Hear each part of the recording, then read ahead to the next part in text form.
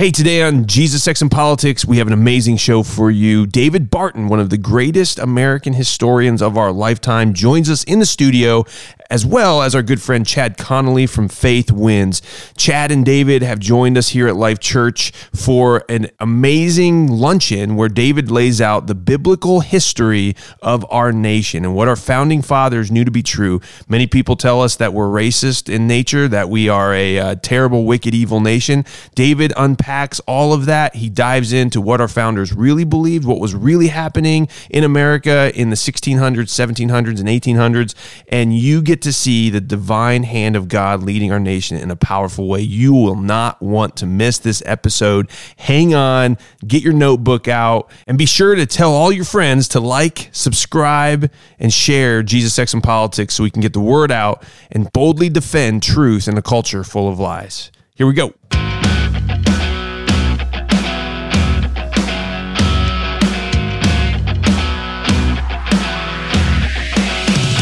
Hey, welcome to the Jesus, Sex, and Politics podcast. I'm Micah. And I'm Nathan. And here we talk about all the things culture doesn't want to talk about. That will scare you. And it's going to scare the people on the left today because we've got two amazing guests in the studio. This is exciting. This is super exciting. We have with us David Barton and Chad Connolly. You may know those names. Guys, thanks so much for being with us today.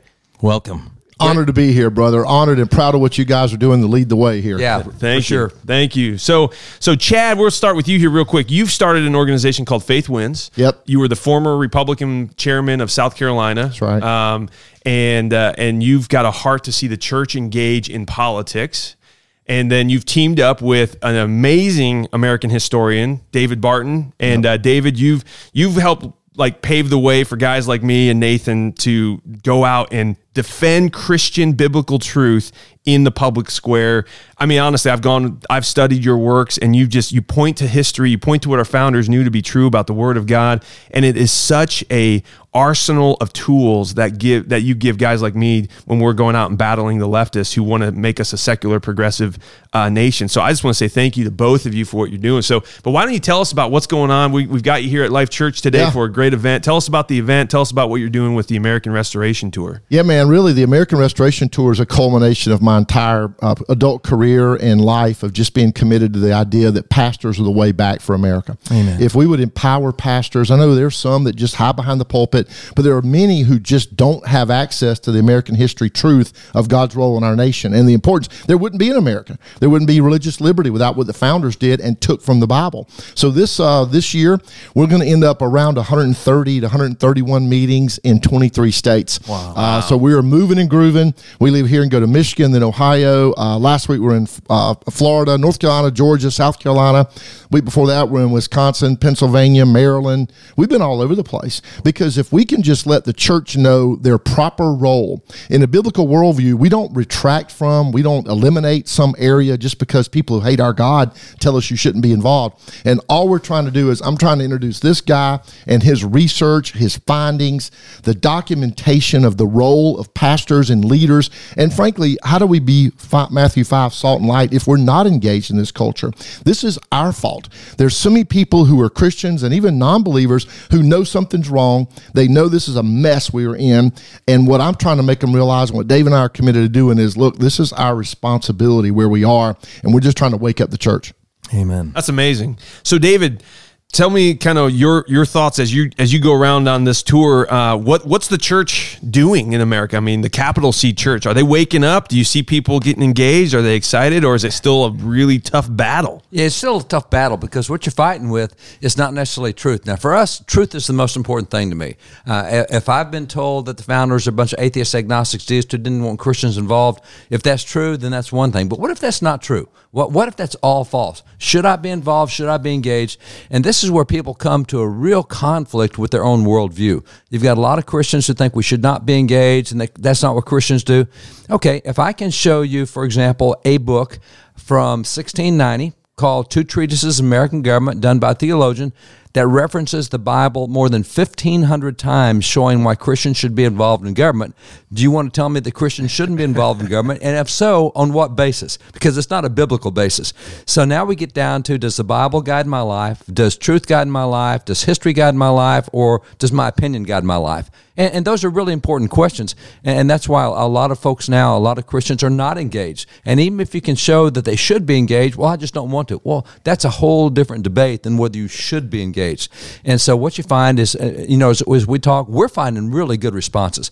People are pretty shocked at what they didn't know. They think they're well informed. And as Americans, we tend to think that. We've got access to everything. It's just that, I'm sitting here, and right here, you've got a book. It's a reprint from 1921 called The New England Pulpit and the American Revolution by Alice Baldwin. Yep. She was dean of students, of female students at Duke University, and she just goes through and shows you the preachers and how they founded America. Now, does that matter or not? Well, if she's right, and if history's right, then maybe preachers ought to be involved in the political arena, because we had been at the beginning. It's what made us special. So for us, it's all about truth and exposing people to that, and then people have to make a choice at that point. Do I want to go with what's true, or do I want to go with what I believe? And that's a big choice. That's good. Yeah. When we were out in San Diego, and you walked through the Declaration of Independence, and you show that here's taxation without representation. Yes, it's there. I think that's number 17, right? Yeah. But look at all the other ones. And then you went back and showed us for 15 years prior to that, here's the sermons being preached in the pulpits. Yeah. And that's what births America. Yeah. It's the pulpits on fire, thundering, that births America. That was, I don't think the average person knows that. I think the deception of the enemy is to tell preachers, oh no, just focus on Jesus Christ and Him crucified.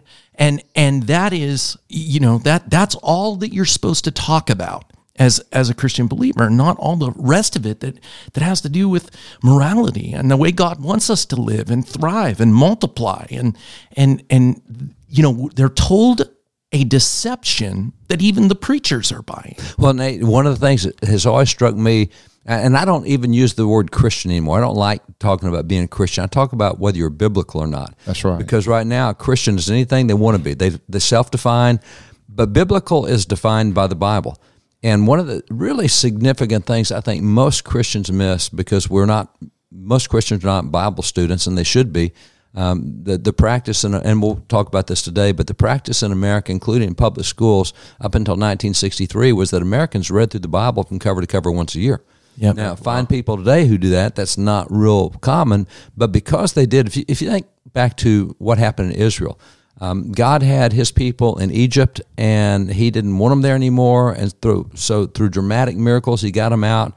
But the problem He had with those people was they'd been in slavery for 400 years. Mm-hmm. And the problem with that is you think like a slave, you act like a slave, your expectations are like a slave. When He got them out and they were free, they kept saying, we want to go back. It's just so much easier back in Egypt where everybody takes care of us. No, you're free. You're going to be a free nation.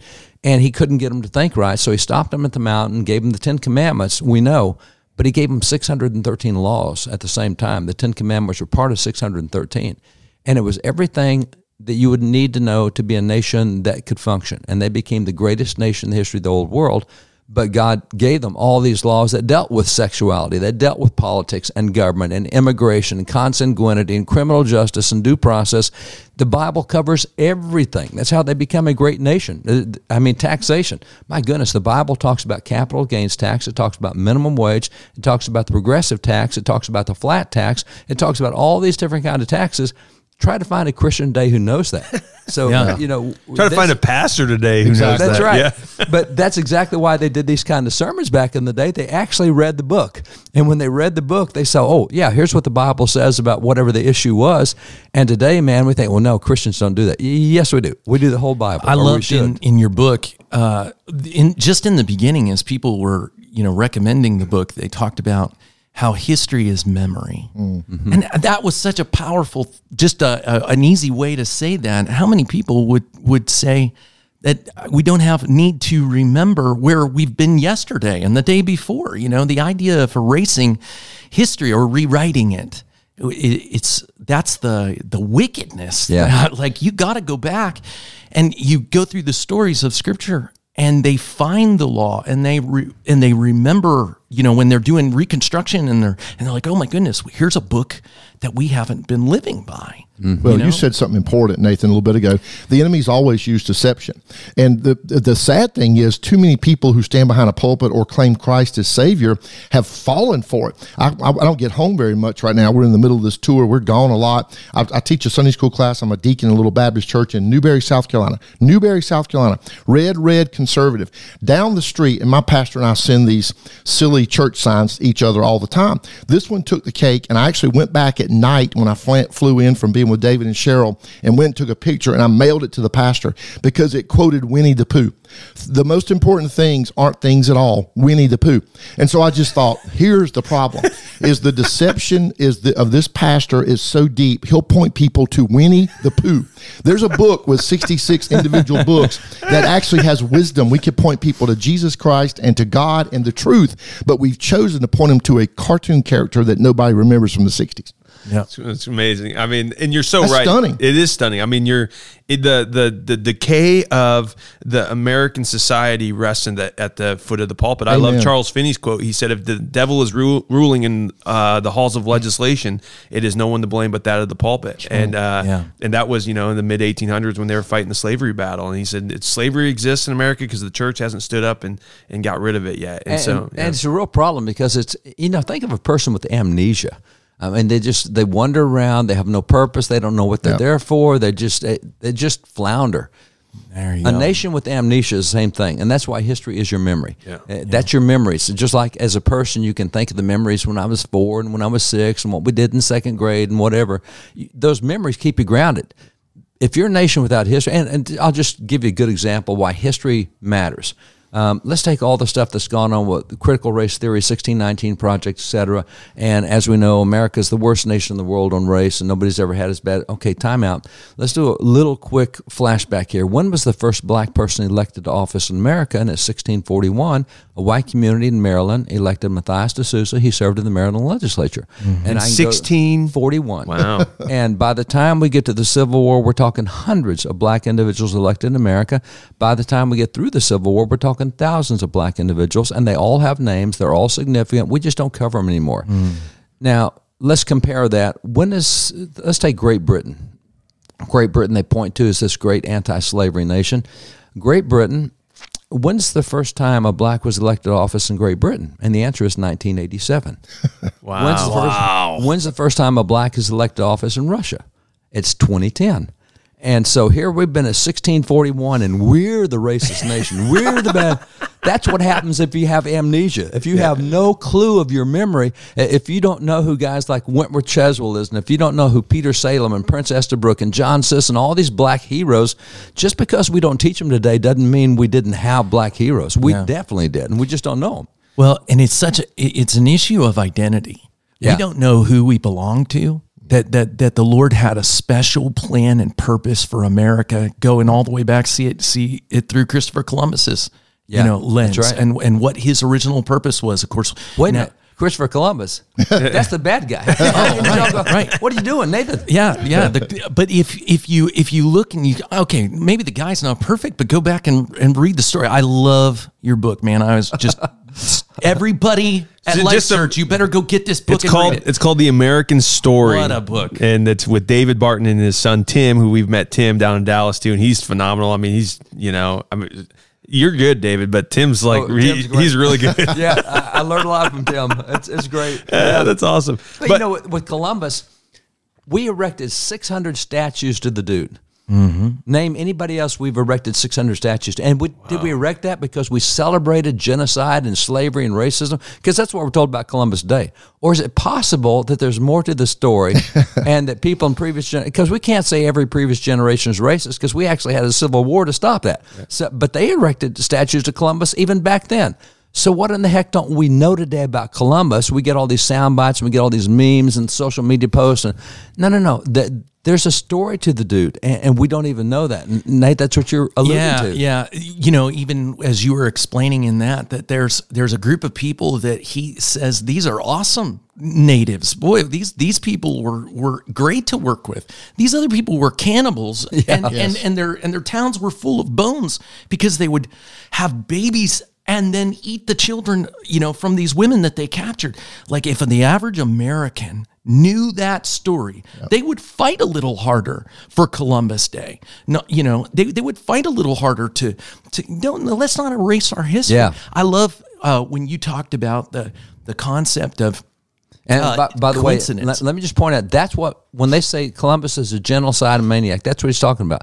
Because Columbus wiped out the cannibals who wiped out his men and his friends. He saved all the native tribes in the Caribbean by wiping out the cannibals. And if you want to call that genocide, I'm all for it. That just saved a whole bunch of native tribes, but nobody ever covers that. Oh, he wiped out cannibals. They never say it's cannibals, but that's the genocide they're talking about. Yeah. That's a whole different thing when you know the rest of that story. Yeah. That part where you talked about coincidence, and you said coincidence is not in the ancient Hebrew scriptures. Yeah. Right? But that you're supposed to read the Bible seeing God's hand working all the way through it. And the idea that you're gonna not have the history lesson of America, the miracles. I actually preached about George Washington's escape. I was preaching on David's escape, and I brought up George Washington's escape, that God rolled that fog in and they were able to get off that. We wouldn't be sitting here as American citizens had this day not gone differently. That's the way we read the Bible. That's right. And you're supposed to, realizing, and I didn't want anybody to misunderstand, Jesus Christ and Him crucified is the most important part of the gospel. But you're supposed to see God's hand in all of our history, and to not read the American history the same way is to not know your identity, not know where you began. You have amnesia. I've got a question for you, David. Out of all the pastors in American history, who is your favorite pastor and why? Oh, man, I got to say John Wise. Okay. Wow. John Wise, what a dude. This guy was in the 1680s in Massachusetts, and British oppression was really high. And the guy was, he was a powerhouse. He was a strong man back in the day. And he had really long hair, down shoulder length, and he's a pastor. But he's the first guy to start preaching about taxation without representation is tyranny. He's the first guy to start talking about inalienable rights, the consent of the governed, all these things we have in the Declaration he talked about. And so as the British tried to get him to shut up, they imprisoned him, and he got louder in prison. And, he just let us be.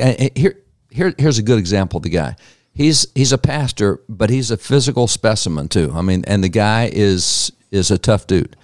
And so he's no wimp. And he was known as a master wrestler in Andover, Maryland. And there was a guy, Captain John Chandler, who's on a ship. He's a ship captain, really rough dude. He hears about Wise. He thinks he's a wrestler. I'll go show him. And so he gets over to Wise's house and he prods him and let's wrestle. Let's get in a match together. And Wise, no, I don't want to do that. Yeah, let's do it. And he just keeps pushing. And Wise is an old man at this point. He's got white hair. He's way up in years. And finally he gets pushed into this wrestling battle. And so the wrestling match starts, and he quickly picked up John Chandler over his head, walked to the fence, and threw him outside the yard. Just threw him over the yard. Wow! And so this young buck, he thinks he's tough. He gets up, he brushes himself off. He says, "Pastor Wise, I'll be on my way as soon as you throw my horse over the fence." That's good. Those are the kind of guys I love, because there's this image about pastors, and they're pretty wimpy. No. These guys are really cool guys. Or even John Peter Gabriel Muhlenberg, who led 314 out of his church to war. He becomes a major general, leads his church out to defend their rights. Those are the guys I really like. But John Wise he's the intellectual basis of the American Revolution, and he's just a man's man. Okay, so and you hit on John Peter Muhlenberg there for a second. He's kind of the one where we get that image of the Black Robe Regiment. That's right. Yeah. But I didn't know the story of his brother. Oh yeah. Until recently, and then I was just in Washington a few weeks ago. We were standing in the Capitol downstairs, kind of where all the statues are. Yeah. And we see Frederick Muhlenberg, the first Speaker of the House. Mm-hmm. So it would have been John Peter's brother. But tell us, did you see the John Peter statue? I don't know there? this story. I want to hear it. Yeah, I didn't see the John Peter statue. Where's that one at? They moved it It's lower. what they call the crypt. It's down in the basement. So his statue there. Okay, so I think Frederick's was there, and I know I saw Frederick's, but I don't know if I saw John Peter's. But tell us the story of John Peter and Frederick and why this is so important from the pastoral context. Yeah, what happens is, as was very common back then, John Peter Gabriel Muhlenberg was also a member of the legislature as well as being a pastor, and that was very common for pastors to be part of the legislature. And at that point in time, the legislature meets of all times, the legislative session for Virginia is in December and January of every year. So they meet 2 months a year. And I don't know why they do it across the year, but they did. And so in December of 1775 and January 1776, Pastor Muhlenberg is down at the legislature. But this is after we've had Lexington and Concord, and Virginia's had the gunpowder incident, and the British are getting really feisty and taking rights away and ignoring their own Bill of Rights and violating ours. And so when he finishes the session, he hops on a horse and he rides back to Woodstock, Virginia. It's about probably 120 miles. So, that's several days in the saddle. He gets back home just in time to preach the Sunday morning service. So on January 21st, 1776, he gets in the pulpit and he chose to preach from Ecclesiastes 3. It's to everything, there's a time and a season. And the pulpits back then were elevated. That was the PA system. So they're sitting 6-8 feet off the floor. You can look down at the congregation. They can all hear you speak from that elevated position. So he's in the pulpit, and like every other preacher, he had on his black robe. Catholic, Protestant, black preacher, white preacher, all wore black robes. That's just common. So he's preaching that day, and as he goes through Ecclesiastes, he says that there's a time of time to be born, time to die, works his way through it. He gets to the last verse that says there's a time of peace and there's a time of war. And he closed his Bible and he looked at the people and said, "Brethren, this is no longer a time of peace. This is a time of war." And he told them what was going on with all the other things in the other colonies. And so then he bowed his head and had a dismissal prayer. But instead of doing what he always did, and as he was an Episcopal pastor and a Lutheran pastor. He had a German-speaking Lutheran church, an English-speaking Episcopal church. Instead of dismounting the pulpit, going off to the vestry room, taking off his robe, he just stood right in front of the congregation, started disrobing in front of the congregation. They've never seen that before. What's this all about? And when he jerked off his robe in a dramatic flourish, he's standing there in the full-dress uniform of a colonel in the Continental Army. So he's standing there in military uniform. He's got his sword, his pistol, his rifle, everything with him. He then dismounts the pulpit in full dress uniform, and he marches down the aisle. He said, "Brethren, we came to this country to practice our freedoms, and if we don't get involved, we're not going to have any freedoms left to practice. Now, who's going with me to defend our freedoms?" And so 314 men got up. They met him at the back of the church. They became the 8th Virginia Regiment. And so he's there all the way through the Revolution, all the way to Yorktown, from before it starts till after it's over. He becomes a major general, the same rank as George Washington. If anybody ever goes to see, if you go see, for example, Valley Forge, you'll see the Muhlenberg Barracks. He was through Valley Forge. His guys built those barracks to survive that tough winter. Now, what's interesting, he had a brother who was also a preacher, because their father founded the Lutheran Church in America. So his brother is preacher at Christ Church, also called it Swamp Church because it was in the swamp of New York City. And so his brother, when his brother in New York, who's Frederick Augustus Muhlenberg, hears what Peter has done, Frederick writes him a letter and said, "This is wrong. You're a pastor. You're supposed to stay in the pulpit. You're not supposed to get involved in this stuff." Sounds familiar. Yeah, it does. It sounds familiar. Okay. He's the typical 21st century pastor. He's your great American. He said, "No, I shouldn't do that." So Peter writes him back and says, "Yeah, I'm a pastor." He said, "But I'm a citizen as well. I have a duty to God and the country." He said, "And by the way, if it wasn't for people like me defending your right to be in the pulpit, you wouldn't have the liberty to be in your pulpit. Yeah. It's guys like me who are defending that." And so Frederick got that letter and just dismissed it and said, "Yeah, you're crazy." And so it's interesting that in 1777, the British arrived in New York City. And when they arrived in New York City, there's 19 churches in New York City, and one of them was Frederick's church. And Frederick, they went to his church and burned his church down. They took all 19 churches. They burned 10 of them. And he stands, he's standing outside his burning church, and he has this epiphany. He says, "Maybe I need to get involved after all." Yeah. So he gets involved. He actually writes the original Constitution for the state of Pennsylvania, 1776. He becomes Speaker of the Pennsylvania House of Representatives. He goes on to be the U.S. Speaker of the House of Representatives. First one, right? First one. Yeah. First Speaker of the House. And if you look at the Bill of Rights, our first 10 amendments of the Constitution, they're signed at the bottom by John Adams and Frederick Augustus Muhlenberg. So, Pastor, that is amazing. What a story. What an epiphany, you know? It gives me hope for pastors today, Yes. right? You know, like it might take a burning of some catastrophic event that happens, but it does. I think the Lord is waking people up. Okay, so we just got a few more minutes here. And then, and what I want to do real quick is I'm gonna have Chad at the end here talk about like what people can do to get involved and locally. But before we do that, just briefly, I got one more story I need you to tell our listeners. Thomas Hooker, okay, Pastor Reverend Thomas Hooker, who was he's credited for being the father of American democracy. Mm-hmm. I don't think a lot of people know that our Constitution literally came from a sermon, and so tell the listeners about. Yeah, and it's interesting. Hooker is one of the founders, Thomas Hooker, Reverend Hooker, is one of the founders of Connecticut. And back in that day, the covenant concept was really, really strong. We don't have that concept in America now, you know, and for a great example is marriage is no longer covenant. Prior to 1968, there was no no-fault divorce in America. When you got married, it was a lifetime, and that was it. There's no way out. Do you know why, if you get divorced today, you'll have what's called a bill of divorcement? You know why it's called a bill of divorcement? Because it took an act of the legislature to get a divorce prior to 1968. Wow. So it took a bill going through the legislature. That's how rare divorces were. And so we had this covenantal thing that it's like covenant with God, all the covenants in the Old Testament with Abraham and Noah. It's a lifetime covenant. God's going to keep his covenant, and it's a lifetime, and that's the way marriage was. And that's the way Americans thought about contracts. You didn't have an out clause. Today, you can break any contract you want. You've always got an attorney that can break a contract. That was never the thinking. So get out of current modern thinking, go back to biblical thinking. When you gave your word, in Psalm 15, David says, Lord, who's going to abide with you? Who's going to dwell in your holy hill? Those that give their word and don't break it. Wow. And that's the covenant. So when they get to Connecticut, Reverend Hooker preaches a sermon to them, and he has the whole colony there in front of him. He says, here's God's word. Are we going to covenant with God to be a Christian colony?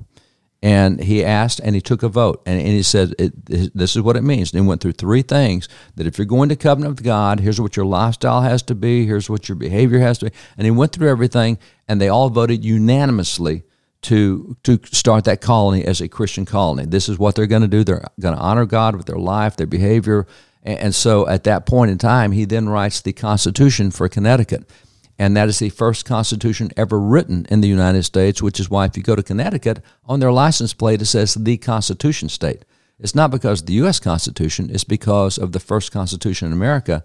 And that was a great model for what the Founding Fathers did later when we wrote the U.S. Constitution. But when you look at stuff like Thomas Hooker, who really is the father of the American Republic in that sense, that's what happened with pastors everywhere. The same thing happened with New Haven, with Reverend Davenport. He did the same thing. He took the people through that same covenant concept and making a pledge. You had the same thing with the Pilgrims, Governor Bradford and Elder Brewster. Others took them through that covenant. You're making a lifetime commitment here, and this is what you're doing, and there's no out to this. Are you sure you want to do this? And they committed to it, and that's how America was founded, was as a covenant nation. And so there's a couple of political science professors down at University of Houston who've come out with a book on the American covenants. And you read those early documents, and it all says covenants. Wow. So we were not into breaking our word. This was between us and God. When you took an oath of any kind, this is why we say, so help me God, when we take oaths, even in court today, because we're making that oath to God. He is really concerned about his word. Deuteronomy 10 says, you shall take oaths in his name. So that's the American founding, man. We're pretty wimpy today. We don't keep our word. As the Lord lives. That's right. The way the Scripture says it. That's right. Mm-hmm. Yeah. Wow. What an amazing story. I love it. Thank you so much for just what you're doing in America, David. And Chad, I want to jump to you here just as we close this part. Tell us about what Faith Wins is doing and how you're just kind of taking back that political mantle and seeing us move back into electing people who who follow biblical values. Amen. Well, look, we got to quit quitting, and we got to stay engaged. Dr. Jerry Falwell said in the late 80s, early 90s, Christians win, they quit, they lose, they quit. We got to quit quitting. We got to stay active. We got to be about doing the work of the Lord. We got to be engaged in the culture in every way, shape, and form. So if people are going to go and get involved, faithwins.org, F-A-I-T-H, faithwins, W-I-N-S.org. We've got how-to videos. We don't need anybody to charge the beach at D-Day right now. Thank the Lord we're not having to charge the beach at D-Day. But can you register everybody in your church to vote? And as soon as the pastor says, well, we don't do politics, ask them, do they do Bible?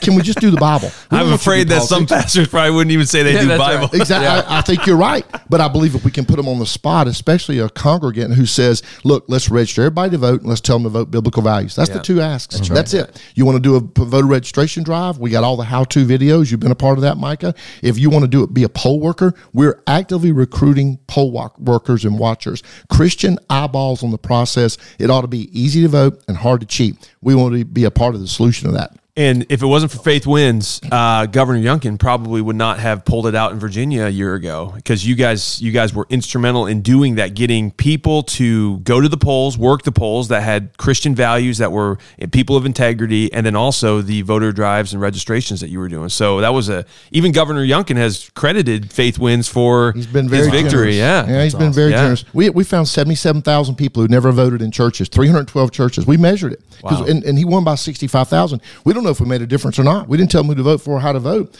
but we told them, register everybody in your church. Don't leave a stone unturned to make sure they vote biblical values. 312 churches did voter registration. What if 1,000 churches in the state of Indiana did voter registration every year, ongoing, all the time? Everybody turned 18, everybody moved, everybody never registered before. Let's make sure they vote biblical values. We'll take this nation back for God. I love it. And I'll throw one thing in if I may. Yeah. Because we're really told in the Bible to be salt and light. And light is just letting light shine. When light shines in darkness, it scares darkness away. One of the things the 312 churches did was they had 1,343 people said, we want to be poll watchers. We want to see what's going on. They identified 5.2% of the votes they looked at as being fraudulent. Wow. Now, when you take 5.2% out, that'll change an election. Right now, we've got stuff going up in Michigan, and just found a guy this week, a guy named Jason Daniel. Turns out he voted twice in 2020. Now, that's not good. But Jason Daniel was born in 1850. We're talking Civil War dude here, and he voted in 2020. Wow. That's a problem. What's that guy been doing to stay alive? I want to found the view. Where he cast his ballot. Yeah, exactly. We're going to Michigan tomorrow. We're looking for Jason. Yeah. Well, I've never talked to somebody 172 what years old. What longevity?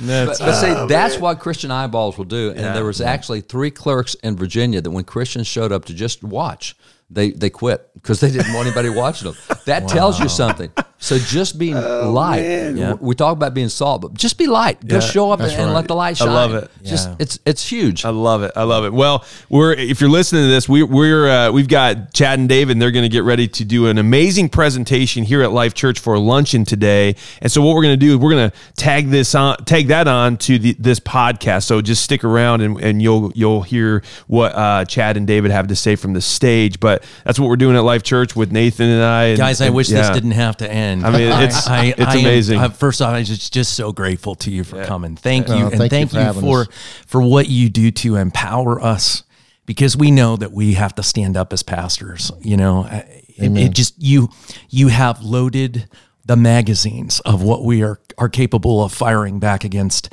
the wickedness in our culture. And I can't thank you enough for giving us that kind of ammunition. We're proud of you guys. Likewise. So we're just humbled to have you here, and we're going to see God do incredible things, we know, going forward. All right, so stay tuned. We are going to have the part 2 of this episode with David and Chad, and they are going to be blessing the Life Church community in the luncheon. David's going to give a whole presentation on God's amazing divine providence in our great nation. You're not going to want to miss it. We'll have part 2 here up shortly. Check it out.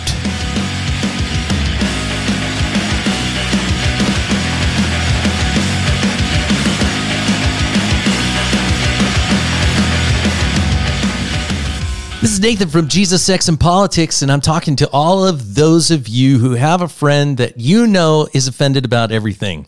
Listen, help them to come out of the bondage that they're in. Like us, share us, or subscribe, Jesus, Sex, and Politics, because when you do, you might help free somebody from the terrible, terrible tyranny of the mind.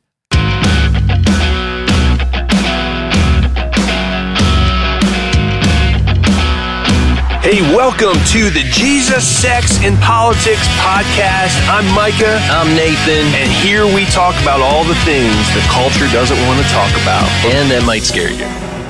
In the last episode, we got to hear from David Barton and Chad Connolly in our Jesus, Sex, and Politics recording studio. But now we're going to move it out to the stage. And David and Chad put on this incredible luncheon just the other day. And we want to bless you guys with this. You're not going to want to miss this. This is a lot of material. David covers so much ground in our history. It's a little bit on the longer side, but I think you will be so dialed in. Have a pen and paper there. Rewind this. Listen to this part of the podcast over and over again. It will give you the tools to be able to defend that America is a nation rooted in biblical truth. Whenever those secular progressives come at you and say, we're not a Christian nation, there is no place for faith in our culture, you can look at them and say, actually, this is what our history is, and this is what our founders and framers knew to be true about success in the American dream. And that's going to be what today is all about. It's giving you the tools to be able to defend truth in a culture full of lies. So here we go. Let's check it out. Hope you're blessed. Hello, everyone. How you doing this afternoon? You guys good? This is good to be here. We're excited to have you. Thank you so much for coming out to the American Restoration Tour with Chad Connolly and David Barton. If you know anything about American history, I'm sure you know the name David Barton, and it is an honor to have him with us. We want to just thank you for being here. All of the food that you're eating it's American Restoration. It's Chad Connolly and Faith Wins. They purchased that. That's how much they believe in what they're doing here. So give it up for Faith Wins. You know, at Life Church, we are not afraid to jump into our civic responsibility as the Church of Jesus Christ. And we know that God has called us to do that. We look at our founding. We see that all throughout America's history, that the church was leading the charge for liberty. And we know liberty is not man's idea, it's God's idea. And so that's why we do events like this at Life Church. That's why we partner with Turning Point Faith and Faith Wins and people like David Barton. So that's our heart, is we want to make sure that the church in America is the bulwark, it's the wall that protects against tyranny that wants to totally destroy the liberties and freedoms that God has given us. But one of the ways we do that is we have to get educated, and that's what Faith Wins is all about, and that's what David Barton is all about. So I'm going to invite up to the stage Faith Wins founder Chad Connolly. Chad's a friend of mine. He was a former Republican chairman of South Carolina, and he is doing amazing things to get the church educated on how to take back our elections. And so would you please give it up as Chad Connolly comes and shares. Thank you, brother. Appreciate you, Micah. Yep. Y'all give Pastor Micah and Pastor Nathan a hand. I appreciate them. Y'all have awesome pastor leadership. And boy, we're missing that in our nation, aren't we? We really are missing pastoral leadership and truth throughout the country. We're in a battle for truth right now, are we not? And David and I and Cheryl, I know you met her out there. We are just honored to be in Indiana. We were in Wisconsin yesterday, and we leave here today, and we do 3 of these in Michigan tomorrow. And tomorrow night, head over to Ohio, do a couple there. I think this is around meeting 100, 102 since February.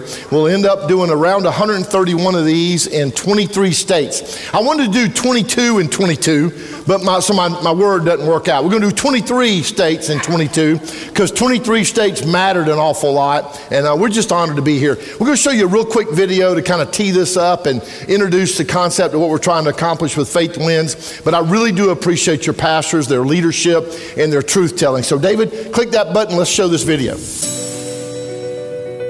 What would happen if just 4 to 5% of those 30 to 40 million non-voting Christians got off the sidelines, registered to vote, and showed up at the polls? The church will have a voice. My name is Chad Conley. When I founded Faith Wins, it was to spread the truth that God's role in America is irreplaceable. Faith wins when people of faith vote their values. Our mission is laser focused on educating, activating, and mobilizing faith leaders, providing them with the tools, the resources, and the messaging to leverage their impact in the political and the governmental arenas. We cultivate, develop relationships with pastors who share the whole counsel of God, who stand for truth. In just a few short years, we've engaged with over 50,000 faith leaders from all 50 states. We've done hundreds of meetings with some of America's leading congressmen, senators, political thought leaders, pastors, and more. And most importantly, we've actually registered over 1 million new evangelical voters during an unprecedented time, an unparalleled success, and all accomplished with just a part-time team. People ask me all the time, what's the secret? It's God's ordained from the pulpit to the pews, committed to faith, family, and freedom. Because with Him, all things are possible. This is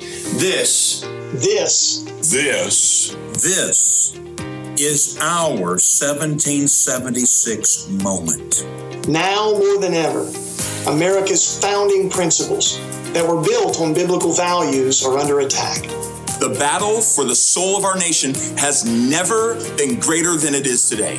God has commanded us as His children to be salt and light. America's great awakenings and revivals have always begun in the local church.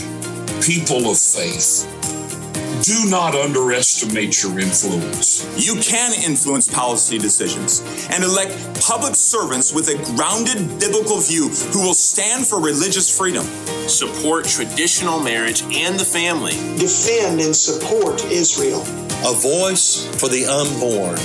People who will defend our democracy and have secure elections. If believers won't step up to the plate and get involved, who will? Who will? Who will? Who will? Who will? Who will? Who will? You know, it's really not about politics or party or politicians or personality. It's about policies and principles that most closely align with our biblical worldview, from the courthouse to the state house to the White House and beyond.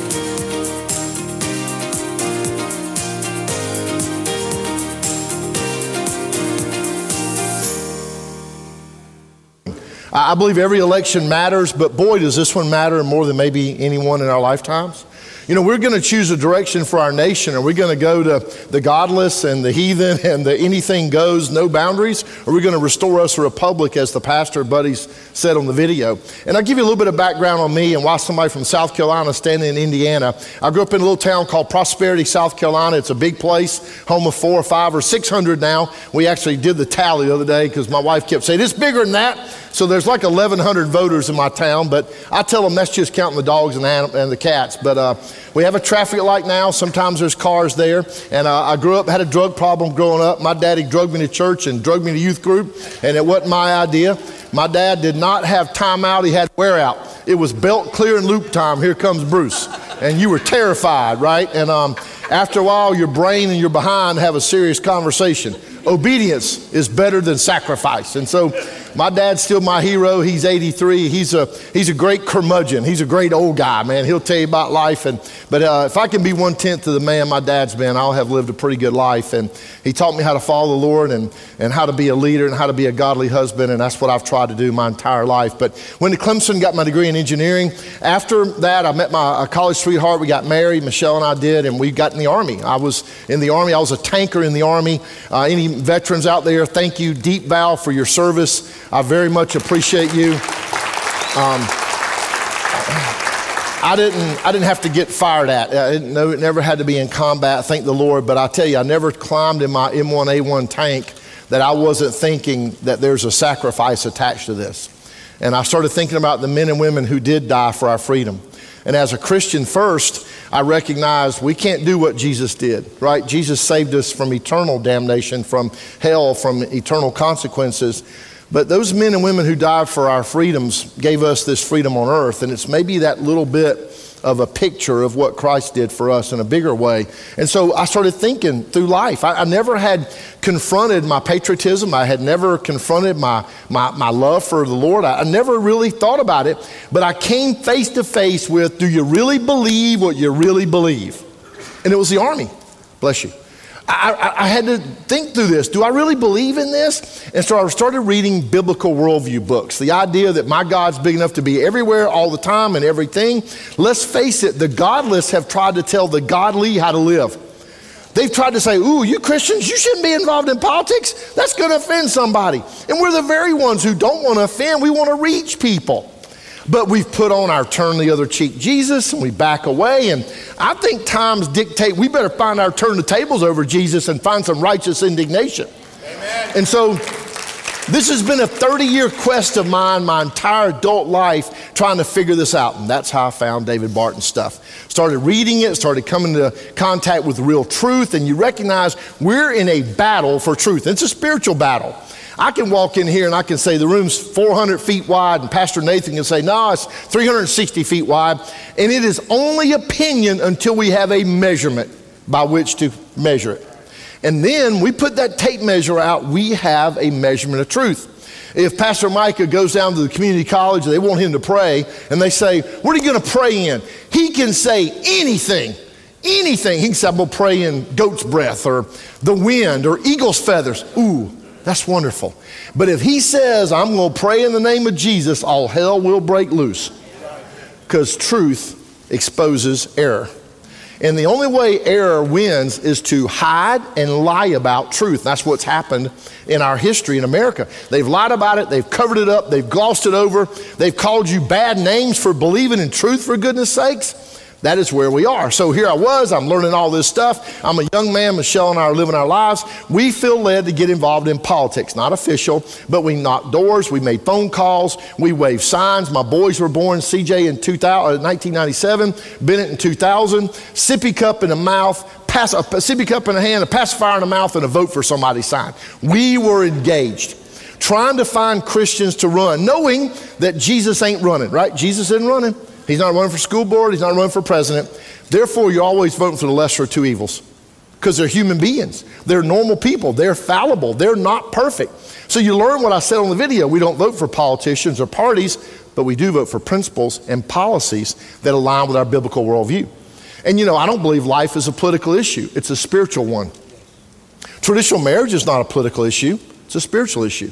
The defense of Israel or religious liberty, you can go right down the line. Yes, they've been politicized, but that doesn't remove my responsibility as a dad, a husband, a Sunday school teacher, and a deacon in my little Baptist church from telling the truth.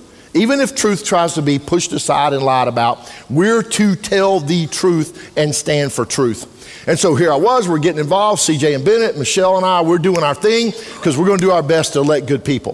In 2005, Michelle's mom died. In 2006, long story made short, my wife of 18 and a half years committed suicide, took her own life, left me a single dad with two little boys. The important part of the story is this. I had spoken at Chick-fil-A. One reason we serve Chick-fil-A all over the country is they're a company worth edifying. And they've been so good to me and my family. They have a Monday morning devotional. In 2006, I was invited in to speak on marriage and family. It was very humbling. Nobody knew my wife's home with deep depression. Now, I never saw suicide coming. But I said something I'd never said, and y'all know the best stuff comes from the Holy Spirit, not from you. And my boys were sitting over here in the corner, so the entire corporate office of Chick-fil-A is out there. And I looked at the boys and I said something, as many times I've spoken. I said, you know, I've messed up, I've made mistakes, I've even had business failures. I'm not going to be a failure before God and man with my wife and my boys. I remember looking at the boys, and they love Chick-fil-A headquarters. You can eat all the Chick-fil-A you want to eat. The original Batmobile was in the lobby. Boys love that. And those of y'all who've raised boys know they can eat some groceries, right? Where'd you put that third sandwich, man, in your pants leg? So we're loving this. I look at them and I remember thinking, hey, Lord, that was good. I'm gonna use that line again. I'm not gonna be a failure before you and man with my wife and my boys. That was Monday. The following Sunday, I taught my Sunday school class, like always. And I came home, the boys were on my heels. We had literally prayed for her deliverance that morning. I prayed, Lord, please deliver her from this depression. She just spun out when her mom died. It was weird. fluky thing. And I knew she was bad, but you don't ever think somebody's going to put a gun in their mouth, right? That's not logical. So we walk in through the laundry room into the kitchen, and in my office, I see what I think was a stuffed animal, and it was her blonde hair right there at the door, and she was gone. So the boys were on my heels. I pushed them away, go to your room, and I pulled Michelle to me, which probably wasn't the best idea long term, but I pulled her to me, and the devil said, "Ha ha, you failed." And you failed. After my quote from the last week, "I'm not going to be a failure." Ha ha, you failed. I lay her back down. The boys are gone. I'm calling 911. I'm calling her dad. I'm calling my mom and dad. Please come get the boys. I feel the Lord tell me this was not my plan, but I have a plan for Satan's disruption. Just like that. I lay Michelle back down, and Romans 8:28 leaps up and punched me in the face. Now, I wasn't reading it and I wasn't studying it, but Scripture says we're to hide Scripture in our hearts, and it comes back out, right? And so, y'all know what Romans 8:28 says. And we know all things work together for good of those who love God and are called according to his purpose. Here's what I told the Lord, and I'm not proud, I challenged him. I lay her back down. I pushed go to your room, go to your room. They're 5 and 9. They've seen something. Nobody ought to see that, right? Nobody ever ought to see that. Romans 8:28 punches me. Now, I have read Scripture before when I had to go back and read it again, so I wasn't sure what I read. Anybody else admit to that? Other times it reaches up and grabs you and pulls you down, and that's what Romans 8:28 did. And here's what I told the Lord. All things? Really? Really, all things? And he asked me if I believed it the day before, and I said, yes, Lord. He said, I need you to believe it today. And I told him I would. He said, trust me. I told him I would. Now, I had a hard time. I fainted in the casket room because my little boy, Bennett, who was 5, said, Mommy would like this one. It had angels on it. And a pastor buddy of mine from Frisco, Texas, caught me before. There's a casket room you go and pick out. It's awful. I guess that's what they got to do. I had never even processed the idea of looking for a tombstone. That was never on my shopping list. Ooh, let's go tombstone looking. You don't do that. I had 3 or 4 months I just couldn't get off the mat. And my mom and dad were phenomenal. My church, Pastor Nathan, what do people do without a home church? When they go through stuff, what do they do without a home church? My church was phenomenal. The Casserole Brigade, man, we call that our church. They were awesome. I needed that. But at the end of the day, I got 2 little boys who were asking me hard questions, sitting on the bed crying every night because Mommy's not there. 3 or 4 months later, the first thing I went to, 5 months later, was I'm on a pro-family board in South Carolina, and one of my buddies was just consistent. The first time in November he sees me, he makes a beeline. Hey, Bo, I know you're not ready. When you are, I got a girl you need to meet. I'm like, JD, get out of my face. I love you, man, but leave me alone. I'm having a hard time. He left me alone. We go back to the meeting for December to approve the budget for the next year. I walk in the door. He makes a beeline. Here he is. Hey, Bo, you got to meet this girl. JD, what are you doing, man? I don't have time. I'm having a hard time, buddy. And JD did what a good Christian brother would do, and he got in my grill. He said, Chad, I've been watching you speak for years. You're Mr. Positive. This ain't going to beat you. He said, you know that talk you do about counting your blessings? Do y'all hate it when people use your words against you? I really hate that. He said, read your notes. And I went home, and the boys and I put all her rings and stuff in a little safe, and we prayed over that, and the Lord gave me 3 very specific prayers, and I wrote down 103 blessings because I'd written the notes on that talk. JD knew it. The next month I go back, I'm reading those prayers, I'm believing God's got a plan. I tell the boys we're going to move on. I'm holding on to Romans 8:28. I go to the meeting, here comes JD. You got to meet this girl. Man, go give it a rest. I said, okay, what's her name? He said, Dana. I said, big question, because I had prayed specifically not to have a guy in the picture. That was my prayer. I never prayed for a widow, but I just knew I didn't want to trade kids on the weekends. I was praying for a widow, right? Okay, how'd she get single? He said, same way you did. Turns out her husband took his own life 2 years, almost to the day before my wife. That's 15 years ago. Dana and I have been married 15 years. She had 2 little girls. I had 2 little boys. And here's why I told that whole story. I learned God wasn't done with me yet. I wouldn't have given you a plug nickel, which is worth nothing, for me standing here or anywhere else trying to encourage you or anybody else.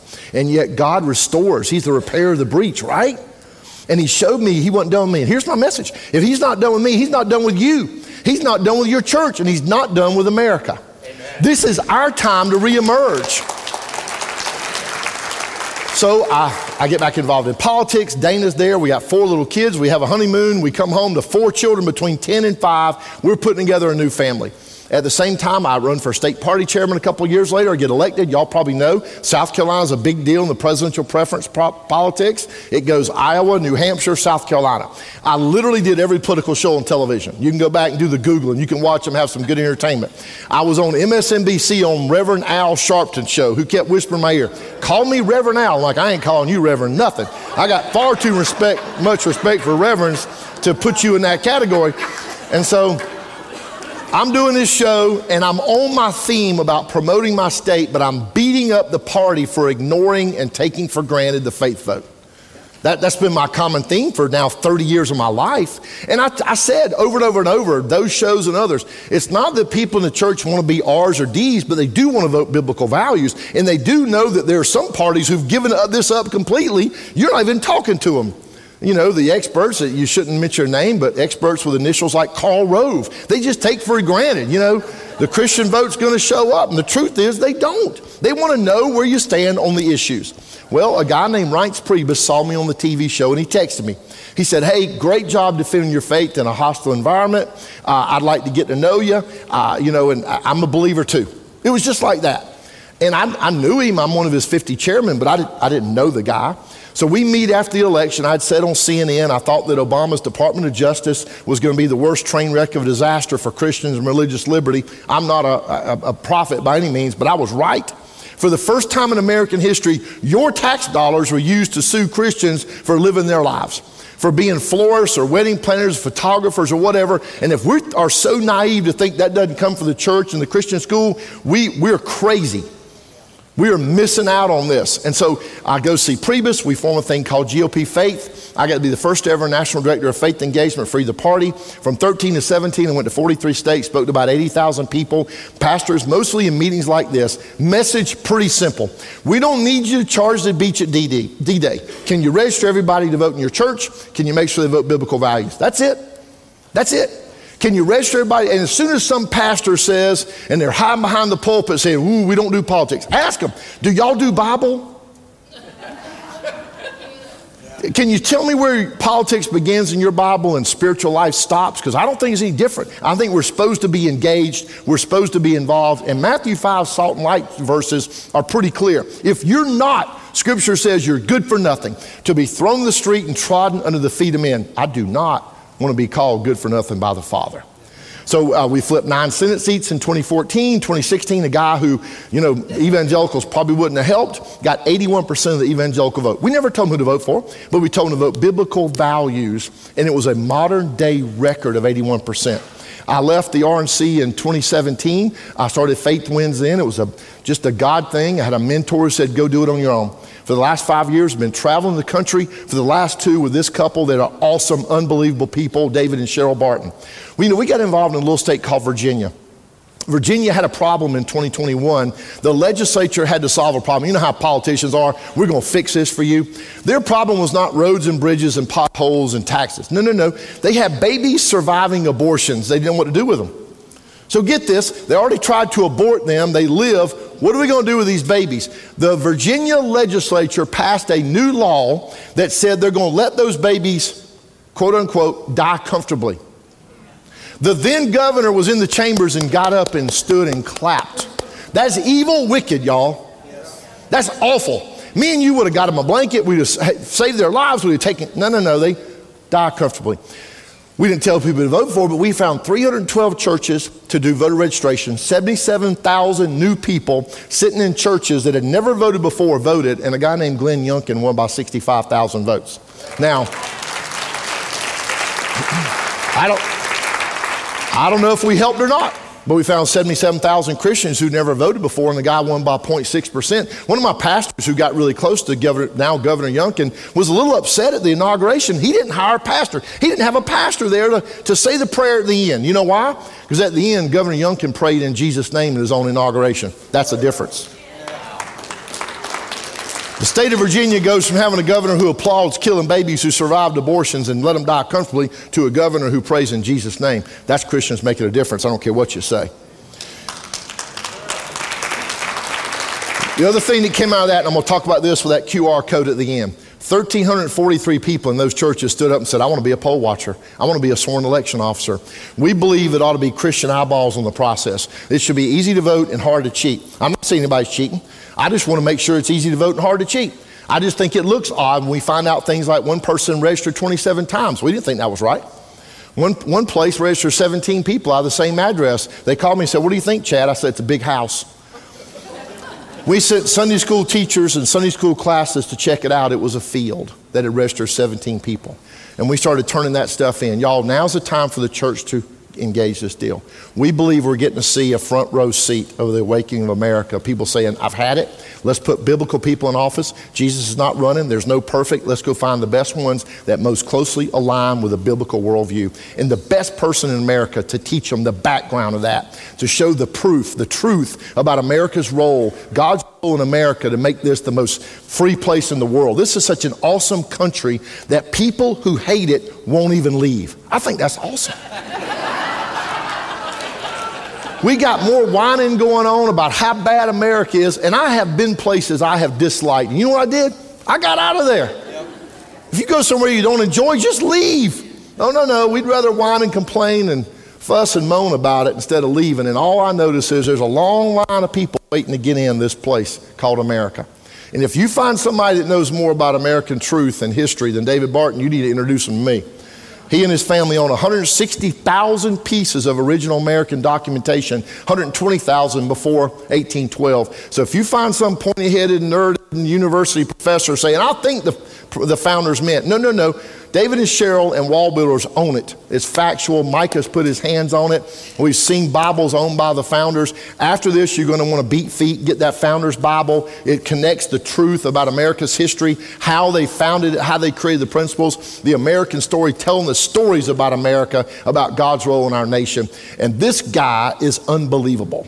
I have drugged them around America. We've been all over the place. We've been just about in every state you can name. We got about 30 more of these meetings, and I think 11 more states between now and Election Day, because we are determined to make an impact for God in our nation. We're committed to doing this, and we appreciate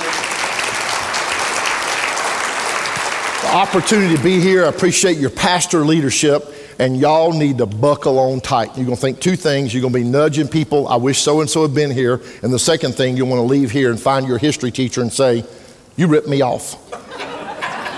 Why didn't you teach me this? Because I should have known this. Y'all help welcome up America's greatest living Christian historian, my buddy David Barton. Thanks, Chad. Thanks, guys. Thank y'all for being here. I want to start this morning with American Bible Society. They come out every year with the State of the Bible Report 2022. American Bible Society was started in 1816 by founding fathers. It's the oldest Bible society in the world. It's the largest Bible society in the world. They give out 200 million Bibles a year. And in their 2022 report, and they do this every year, what you find is if you look at the chart here, there's a drop over here on the right. What they documented was last year, we lost another 26 million Americans who no longer read the Bible at all. I mean, it's on the way down. Bible reading's going out. This is the lowest it's ever been in America's recorded history. We've never had this kind of biblical literacy. Now, from a spiritual standpoint, we know Jesus tells us in Matthew 4 that man doesn't live by bread alone. He lives by every word that proceeds out of the mouth of God. So we know that just like we have to feed the body as we're doing right now, we also have to feed the spirit as well. Spiritual man needs food. And we're not doing a real good job with that now. As Americans, we do a great job of feeding the body. I mean, we'll get our 3 a day. There's no question. We won't miss that, but we don't do the same spiritually necessarily. So I'm going to encourage you, maybe you already do it, I'm going to encourage you to do more of it. You need to find a way to read the Bible every day. Remember, Jesus in the Lord's Prayer said, give us this day our daily bread. You need at least one spiritual meal a day. I mean, we get 3 physical meals a day. Get one spiritual meal a day. And also go a step further and get a little more serious, and that's by memorizing Scripture. It's more work. It takes more effort to do that, but it's significant. Let me show you why both of these are really important from an American history standpoint. If I take you back to 1787, we have 55 founding fathers writing the Constitution. Of the 55 founding fathers, nobody was happier about what was going on than Ben Franklin. He's the first guy in our history to call for the United States of America. He did it in 1754, 33 years before the Constitutional Convention. And at that point in time, it didn't happen. It wasn't going to happen because we had 13 nations back then. We don't have colonies. We had nations. They didn't even really like each other. It's a lot like Europe is. Europe's been trying for years to get a European constitution, and they can't get together on it because Poland says, man, we'd love to have a constitution. We're going to put God right up top in the constitution. France says, if you have the word God anywhere in that constitution, we're not going to be part of it. And so this is the kind of conflict that's gone between all those nations. So they don't have a European constitution. It was not that different in the American colonies. You had North and South Carolina. They didn't even like each other. They had border wars back and forth. They each had different currency. You had to change your currency to go from North Carolina to South Carolina. Maryland and Virginia had border wars. So we were 13 nations back then. He's calling for us to be one nation, set aside that stuff, and they just weren't ready to do it. By the time you get to 1787, they're thinking about it now. They've come a long way. And so Franklin's there at the Constitutional Convention, and this is Franklin right here. And at this point in his life, he's 81 years old. And that's not particularly impressive to us because today in America, the average lifespan is 80 years old. He's 81 at that point, and the average lifespan back in 1787 was 33 years old. So consider how old he is compared to the rest of them. Pretty impressive. And he's really happy this is going on, but as the days go on, he gets less happy about what's going on.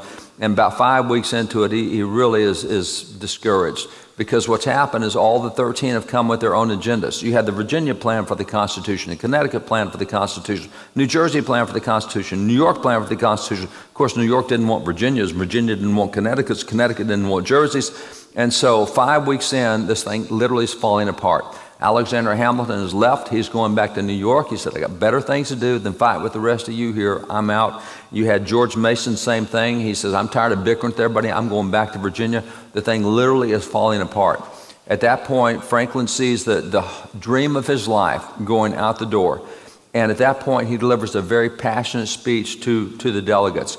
It was Thursday, June 28, 1787, and he delivered a lot of speeches before this. But every speech he delivered before this, he went home that night at the end of the convention, thought about it, he wrote out his speech, and then had someone read the speech the next day. So he didn't deliver any of his own speeches. He had a lot of speeches, but he wrote them all out. Somebody else delivered them. This is the only speech he gave himself. He gave it without writing it out. We know what he said because James Madison took notes at the convention, so we know what Franklin said. And so this speech is just out of the heart. It's off the cuff. It's just the passion of his frustration. And this is what he tells them. He said, gentlemen, he said, in this situation of this assembly, groping as it were in the dark to find political truth and scarce able to distinguish it when presented to us, how has it happened, sir, that we've not once hitherto thought of humbly applying to the Father of lights to illuminate our understanding? He said, in the beginning of the contest with Great Britain, when we were sensible of danger, we had daily prayer in this room for divine protection. Our prayers, sir, were heard and they were graciously answered. Now, this is the room in which 11 years earlier they signed the Declaration of Independence. Back then, we did not have a bicameral system. We didn't have a House and a Senate. We had one body. It was unicameral, but it had 3 chaplains, and they prayed a whole lot. Matter of fact, by the time you get to 1815, there had been 1,400 government-issued calls to prayer in America. And as he said, our prayers were heard and graciously answered. Just check the writings of George Washington. He has 250 acknowledgments of God's direct intervention in what went on. He saw God's miracles time after time, whether it was the Battle of Brooklyn Heights or the Battle of Trenton, or whether it's the Battle of Brandywine or the Battle of Yorktown. 250 occasions he talks about how God intervened. And so that's what Franklin's saying. Guys, we've seen God all these last years intervene.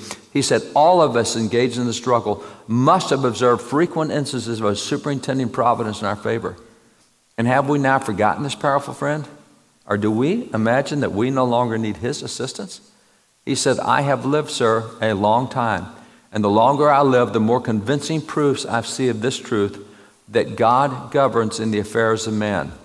He said, if a sparrow cannot fall to the ground without his notice, is it probable that an empire can rise without his aid? We've been assured in the sacred writings that except the Lord build a house, they labor in vain that build it. He said, I firmly believe this. And I also believe that without his concurring aid, we should succeed in this political building no better than the builders of Babel and we should become a reproach and a byword down to future ages. He said, I therefore beg leave to move that henceforth prayers imploring the assistance of heaven and its blessings on our deliberations be held in this assembly every morning before we proceed to business. Now, I think we can agree that that has a spiritual tone to the speech. That's got a spiritual element to it. And I think we can also agree that Franklin is the least religious of the Founding Fathers. Of the 250 folks we call Founding Fathers, he, hands down, least religious, not disputed. That's not bad for your least religious Founding Father. See, what happens is professors, they say, oh, the Founding Fathers, atheists, agnostic, deists, look at Franklin.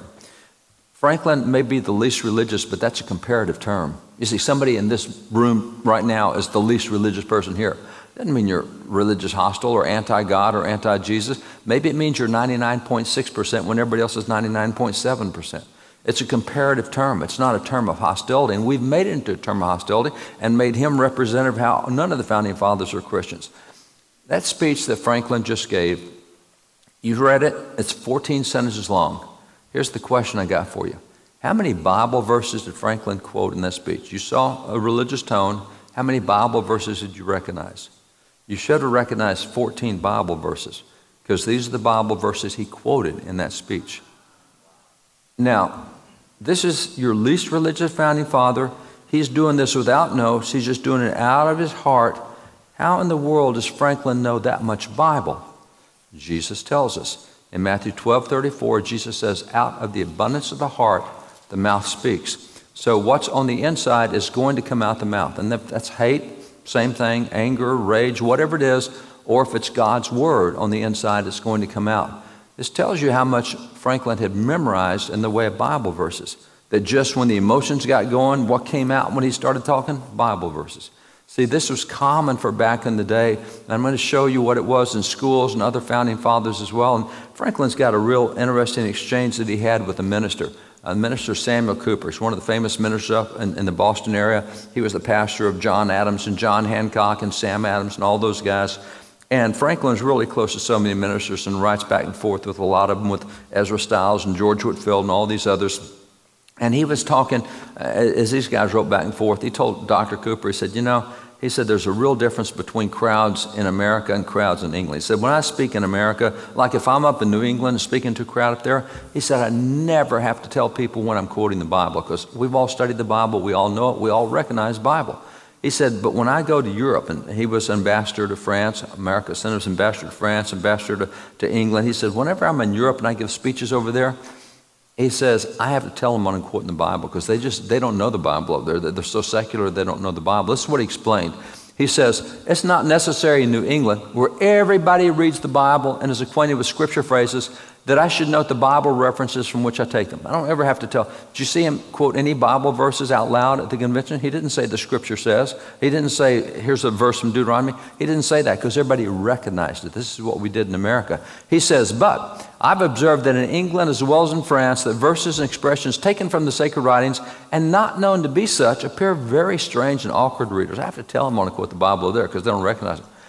America today has become what Europe was 200 years ago. We don't recognize Bible verses when they're spoken because we're just kind of unfamiliar with them.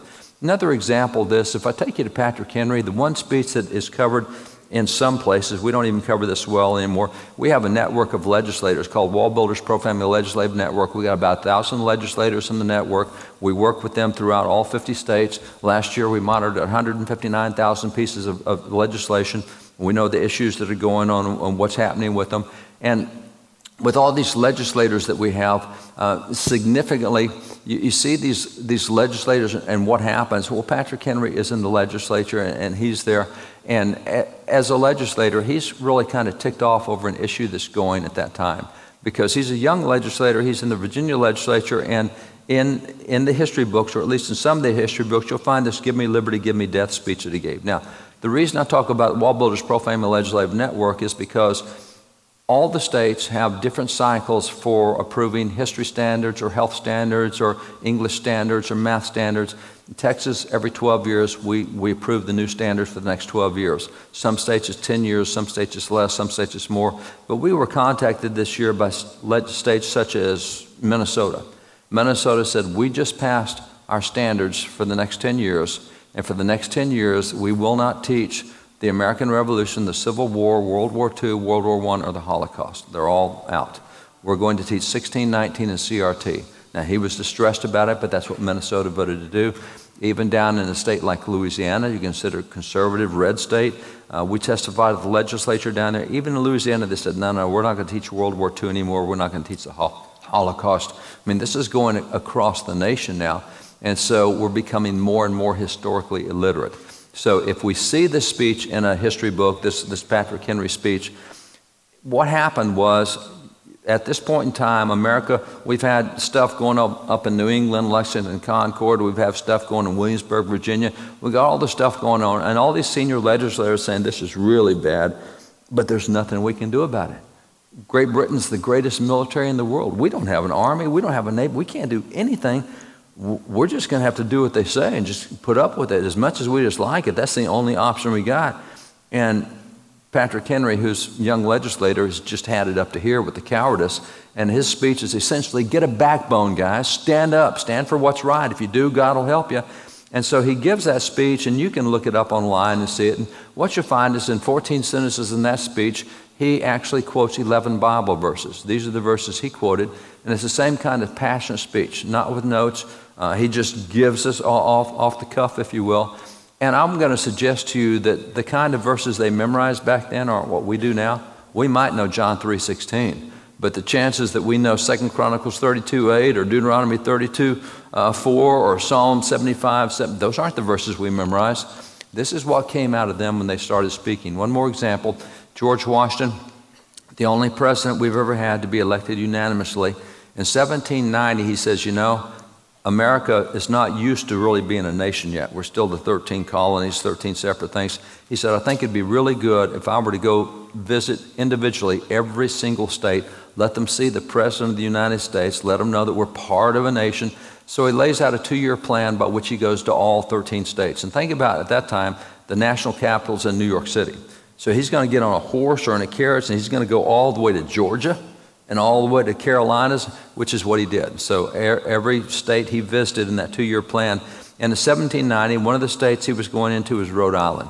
And when word got out that President Washington's coming to Rhode Island, he got a letter from the Hebrew congregation in Newport, a Jewish congregation, and the letter was effusive. They said, we so thank God for you. He raised you up for this time. You protected our religious liberties. You defended our freedoms. And it's just a real effusive letter, just you're great.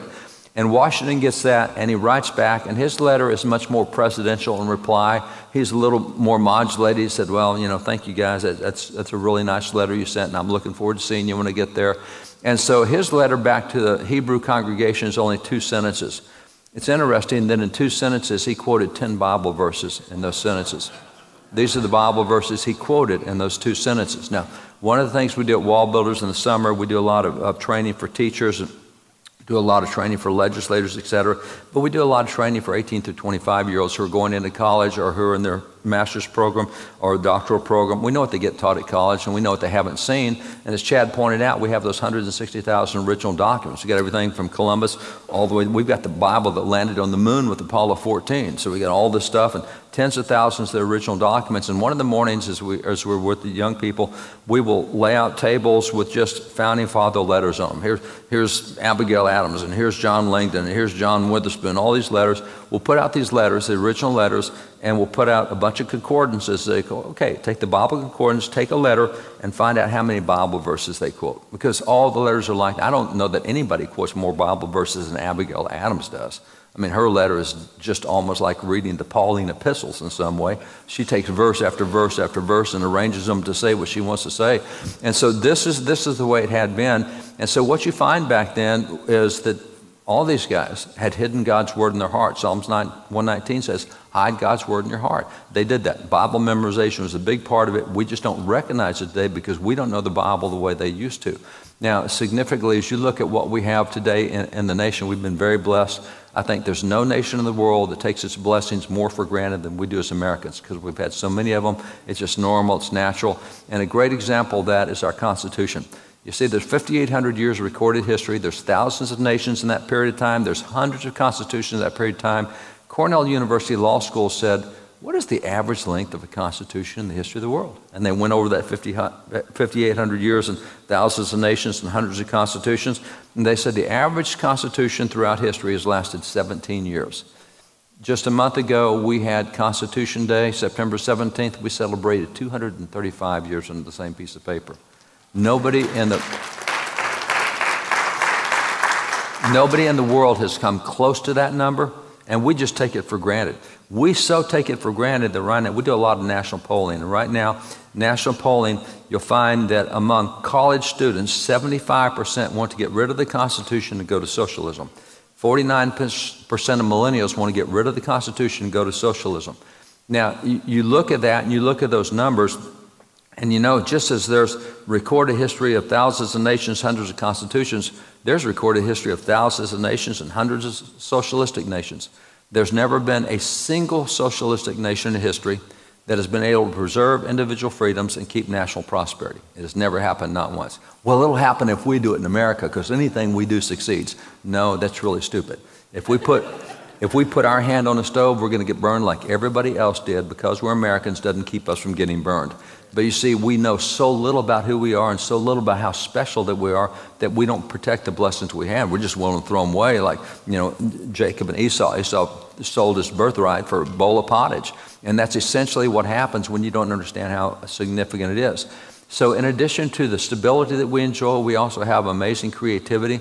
You see, America's 4% of the world's population. Now, 4% of the world's population should produce 4% of whatever. But when you look at inventions, and we can measure inventions by international copyright, patent protection, we can measure how many inventions have been done in and out of America. Right now, our 4% of the world's population has created more than 96% of the world's inventions. We're surrounded by stuff that we take for granted on a regular basis that everybody else wishes they could have access to. Same thing when you look at prosperity. The Constitution requires that every 10 years we do a census.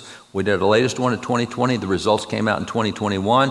According to census data, if you live in poverty in America, and we don't want anyone in America living in poverty, but if you live in poverty in America, census data shows that your lifestyle is higher than the middle class in Europe, which is the second wealthiest place on the face of the earth. Wait a minute. Poverty in America is higher than middle class in Europe? Yep. That's why everybody in the world is lining up on our border, because if they can just come be poor in America, they've elevated their lifestyle higher than anything they've seen in their nation. So we don't understand the blessings we have. Now, the blessing, where do these come from? I mean, who are the leaders responsible for what we have? And would be fair to say, well, the guys who gave us the Declaration and Constitution, that's a good starting spot. So the leaders responsible for what we enjoy today, how about George Washington? And folks like John Hancock would be another one. And then John Adams, same way. And these are all good choices. What I find interesting is John Adams in 1818 got a letter from a guy named Hezekiah Niles. Now, 1818, Adams is an old man. This is 42 years after he signed the Declaration of Independence. Hezekiah Niles is a young man. He would be a millennial of that generation. Hezekiah Niles told Adams, he says, I'm writing a book on the history of America. He says, and by the way, that book came out in 1822. We have it's called Principles and Acts of the American Revolution. But he said, I wasn't there when this stuff, and you were. And I want to get your perspective on it. He said, here we are today, and we enjoy so much of what you guys did. Where did you guys get your ideas? That's a great question. And so asking John Adams, who's responsible for these ideas, John Adams said, well, right up top, you've got the Reverend Dr. Samuel Cooper. And then, of course, you've got the Reverend Dr. Jonathan Mayhew, and don't forget the Reverend George Whitefield. Oh, you've got the Reverend Charles Johnson. Goes through and starts listing preachers. Now, these aren't the folks we would list today. And by the way, other than Whitefield, the chances that we know anything about Cooper or Mayhew or Chauncey is slim to none. See, we don't study preachers today, whether they're white or black. I mean, who in the world is Richard Allen, and who's Absalom Jones, and who's John Morant, and who's Lemuel Haynes, or even Harry Hoosier? And Harry Hoosier is a good example. Harry Hoosier was part of the Great Awakenings. Now, back in the Great Awakenings, you think about the great preachers back then, it's George Whitefield. It's John and Charles Wesley. It's Francis Asbury. We've got all these great preachers, and these guys, at a time when America's population was only 3 million, they would get 20 or 30,000 people out in a pasture and speak to them all at once. Just amazing stuff that they did. And Francis Asbury, who was one of those great leaders, he said, Harry draws larger crowds than we do. Never heard of Harry Hoosier. And then Benjamin Rush, who's a signer of the Declaration, Out of the 250 folks we call founding fathers, John Adams said the three most notable founding fathers, number one was George Washington, number two is Ben Franklin, number three is Benjamin Rush. We know nothing about him today. I'll show you more about him later. Benjamin Rush said, I attend Harry's meetings, and Harry's the greatest orator I've ever heard. Wait a minute, you're running around with Patrick Henry? And Harry's better than, yeah, Harry's the best orator I've ever heard. Harry's ministry was largely the blue-collar folks, the woodsmen, the hunters, the trappers. These guys, they fought a lot, they cussed a lot, they drank a lot. And as they got converted, their behavior changed. They didn't drink as much or fight as much or cuss as much, but they still loved the outdoors and they still loved the woods. And they're what we would call long hunters. A long hunter is someone who would go out deer hunting and come back about 8 months later having found 2 more states somewhere. I mean, they just wander around and just always looking for stuff. And so that's what these guys were. And so Harry's ministry was, interestingly, was along the East Coast. He was over in Philadelphia, Delaware, and Jersey, in that area. But what happened is America started moving toward the West. And by the time you get to 1806, 1807, 1808, we've gone pretty far west. And all these woodsmen guys are going west with America because that's what they love. They love opening new area. And so they were all out west. But they had a little issue when they got west because these guys that are trappers looked at these converts of Harry and they said, they sure act really different. What's up with those guys? They're a bunch of those Hoosiers. Now, it was the Indiana Territory, of course. And, Indiana's named after a black evangelist? I wonder how many schools teach that. Not many that I've seen. Certainly not outside of Indiana do we see this. Isn't it interesting that you would think that if a state was named after a guy, he might show up in a history book somewhere? And by the way, I love your State History Society website. They give 4 options for where the name might have come from, and the other 3 are just almost ridiculous. There was a bar fight that went on the state lines, and after it was over, somebody's ear had been bit off in the fight, and somebody set it up and said, "Whose ear?" And that's where you got your name, Hoosier. How about named after the guy who is Hoosier? You know, it's like we do everything to not acknowledge that, but nonetheless, so Harry Hoosier is typical of what we see back then that we don't know, but today we're told, all the American founding, they're a bunch of white guys. I look at that, you're right, that's a bunch of white guys. And by the way, how do we know what they look like? Because there weren't any photographs back then. And this painting was painted in 1821 after most of these guys had been dead for a long time. So when John Trumbull painted this in 1821, how did he know what they looked like? Maybe he made it all up. Now here's the deal. Back in that time with no cameras, no pictures, it took money to have a painting done, but they would spend the money if someone had done something really significant. If he was a general, if he was a governor, if he had done the Declaration or Constitution. So what happened in 1821, John Trumbull just gathered up all the portraits of these guys and used the portraits to paint the painting. The painting is massive. It's a 14-foot high, 20-foot wide painting. It hangs in the rotunda of the U.S. Capitol. It's life-size, and he painted it off of that. And so what happens is if you're really significant, you get a painting done. Yeah, it's a bunch of white guys. How come we don't talk about all the paintings of all the black guys that are there? Because these are equally significant paintings guys who did equally significant stuff, got their paintings done. We just don't even know who they are today. I mean, just as an example, you take over here, Jack Sisson, probably the first SEAL team member back before we had SEAL teams, 1777, or Benjamin Banneker, or Richard Allen, or Peter Salem, the hero of the Battle of Bunker Hill, or Harry Hoosier, or right here, John Chavez in North Carolina, Lemuel Haynes, first black man to receive a degree or higher education, James Armistead, George Washington, and Lafayette said he's the reason we won the American Revolution. We don't talk about him anymore. Or Prince Estabrook, the Battle of Lexington. Go through all these guys. They're all significant. Example, this guy right here on horseback, this guy on horseback is named Wentworth Cheswell. Wentworth Cheswell is New Hampshire. He was elected to office in 1768. A black guy elected in a white community, 1768, yep. And he's a founding father of New Hampshire. He was reelected for the next 49 years. He held 8 different political positions, started the school system in New Hampshire, as a historian of New Hampshire. We know what happened up there because the 3-volume set, the history of New Hampshire, Jeremy Belknap, he provided the information. He's a really important guy, and he made a Paul Revere ride across New Hampshire saying the British are coming. Same thing that Revere did down in Massachusetts. But he's certainly not the first black elected in America. You go back to 1641, and you have a guy named Matthias de Souza who's elected by the white community in Maryland, and a black man serving in the Maryland legislature in 1641. Well, by the time you get to the American Revolution, there have been hundreds of blacks serving in office. And by the time you get to the Civil War, by the end of the Civil War, by the end of Reconstruction, there have been thousands of blacks serving in office. We have black two-star generals in the war. If you look up on Wikipedia today and say, who's the first black general? Benjamin Davis, 1968 in Vietnam. No, let's go to Robert Smalls back in 1868 in South Carolina. We don't know these guys today. So what happens is with all these things that we don't know from history, take all these black elected officials. When was the first black elected to office in Great Britain? 1987. When's the first black elected to office in Russia? 2010. We're electing blacks to office in 1641, and we're the most racist nation in the history of the world. There's nobody worse than America. You can say that if you don't know your history. If you don't know your history, you can talk about critical. How come we didn't teach critical race theory 30 years ago? Because we knew our history too well. We knew these guys, but we don't know them anymore. And so, oh yes, there's been racial problems. Why? Because people are involved. As long as you got people, you're going to have problems. But what we always did was we taught the good and the bad and the ugly. Today we teach the bad and the ugly, none of the good, and we even make up a bunch of bad and ugly that didn't even happen. But that's because we're historically illiterate. And so being historically illiterate is not a good place to be, but that's what's happened in the nation. So going back and looking at America, we've been very blessed. Why? It's interesting that if you go back to textbooks used throughout our history, the first textbook printed in America was 1690 in Boston. We have that textbook. We have textbooks used for the next several centuries. And if you go through the textbooks, they consistently say, students, the reason America is different from all other nations is because of the Bible. It's the Bible that's made us different. Now, it'd be very tough for most Christians today to defend such a statement. There's a lot of ways you can defend it. I'm going to show you several, but let me just start with one.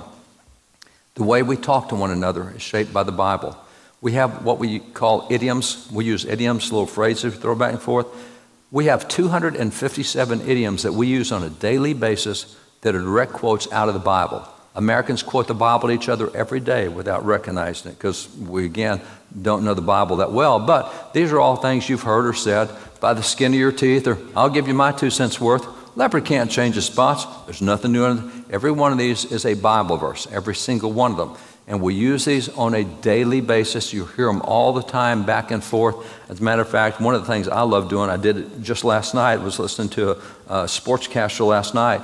And we use these idioms all the time. And so I'll send a note back to the office, which I did last night. And I said, at this point in time, this guy talked, and he said this Bible verse on this story. And so we keep records of what I hear. And just over the last 4 years, I will tell you, hands down, the single national network that has quoted the Bible more than any other network is ESPN. Now, they don't have a clue that they've ever quoted a Bible verse. And if they knew, they would instantly stop. But, you know, go back to 4 years ago. They announced LeBron James is going to the Lakers. He's going to take the Lakers to the promised land. That didn't happen, obviously. What's this promised land thing? Oh, that's the Bible. They don't have a clue. And so the way we talk to one another, if you don't have a lot of fun, next time you go to Walmart or Home Depot or you go to McDonald's or gas station, you're going to hear somebody use one of these Bible verses. And you ought to stop them and say, hey, do you know what Bible verse you just quoted? Now, they're going to look at you like you're crazy, and they're going to say, no, I don't have a clue. What Bible verse was that? And you won't have a clue either. I mean, we don't know where this stuff came from.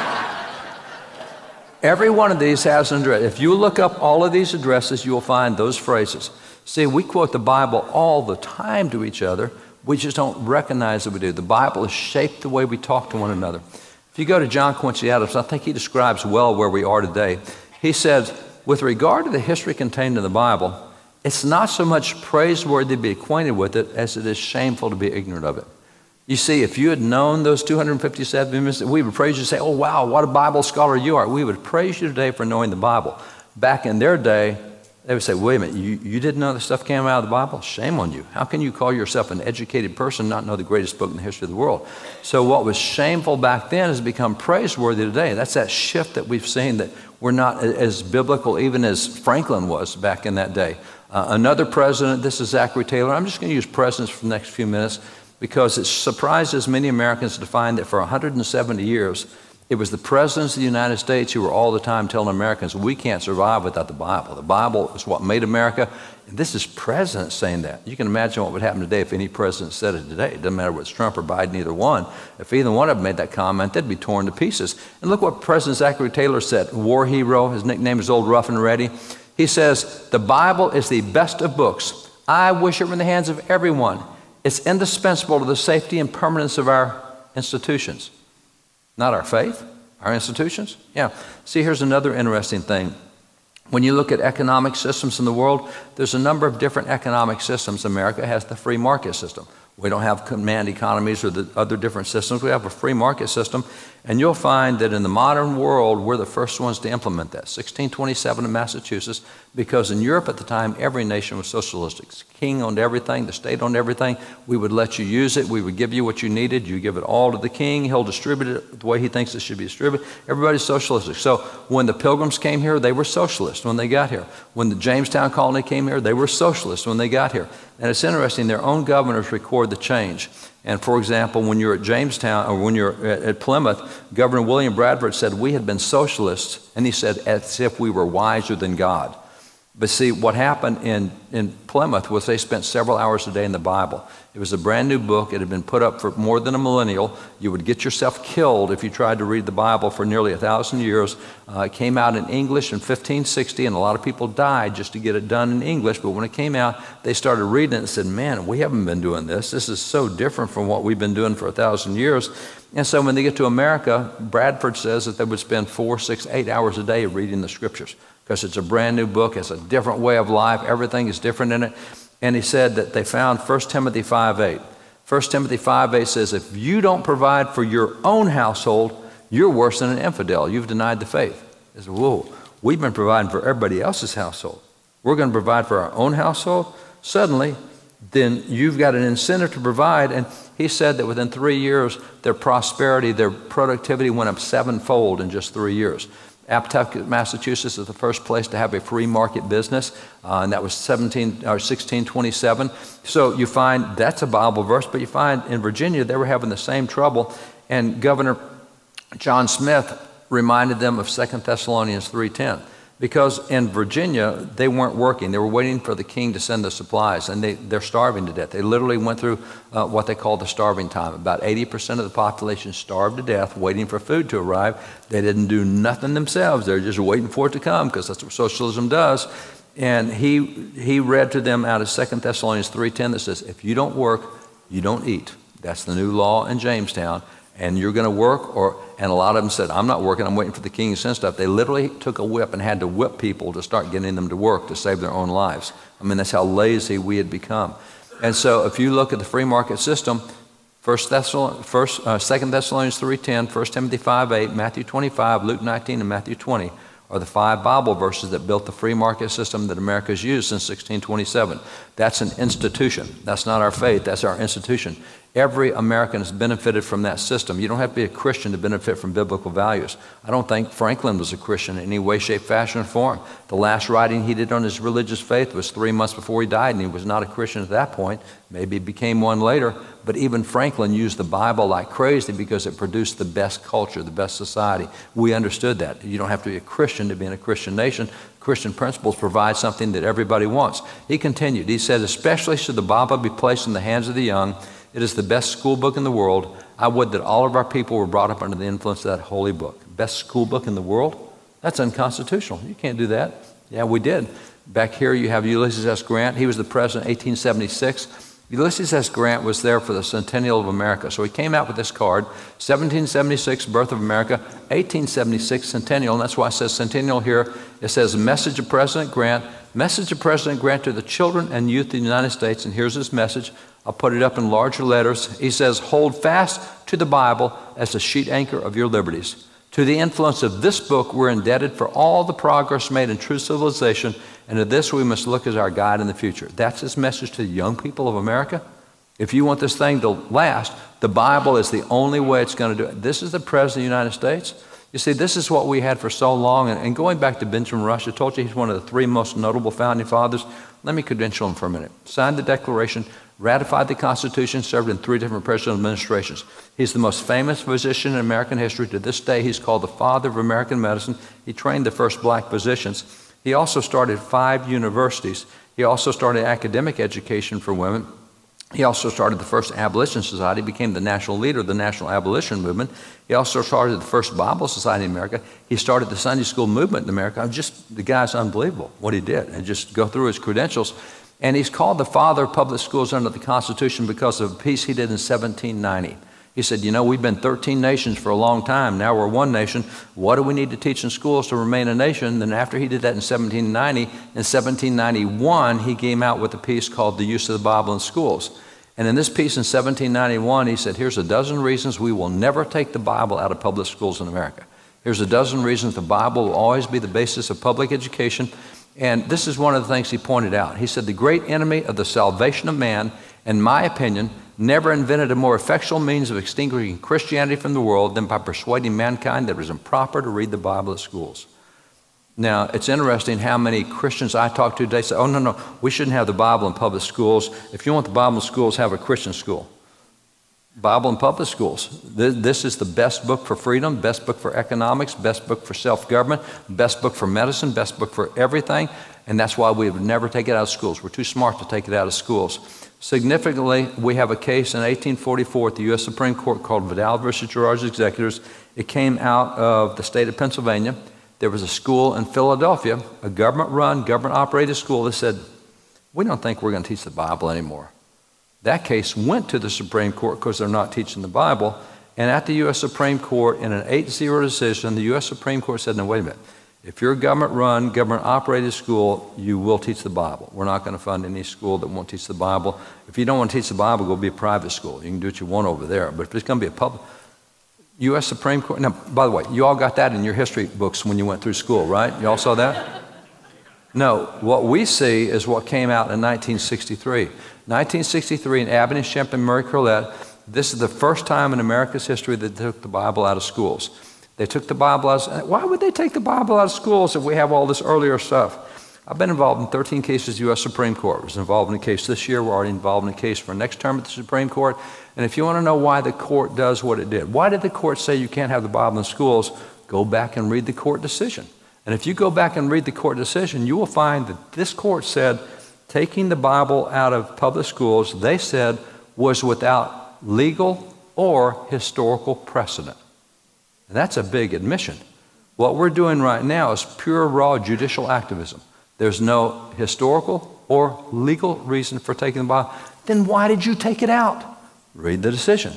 They said if portions of the New Testament were read without explanation, they could be and had been psychologically harmful to the child. In all your great wisdom, you think the Bible causes brain damage. May I suggest that we've suffered massive brain damage since we've taken the Bible out of schools? And I'm a cowboy from Texas, got the ranch, got the horses and the cattle and the pickup and everything that goes with it, love being a cowboy. You may not like cowboys, you may not know anything about that life at all. It does not matter. I can take you to the ranch in Texas. I can put you behind my cattle herd, and every single one of you can tell me the gender of every critter that I've got in that cattle herd.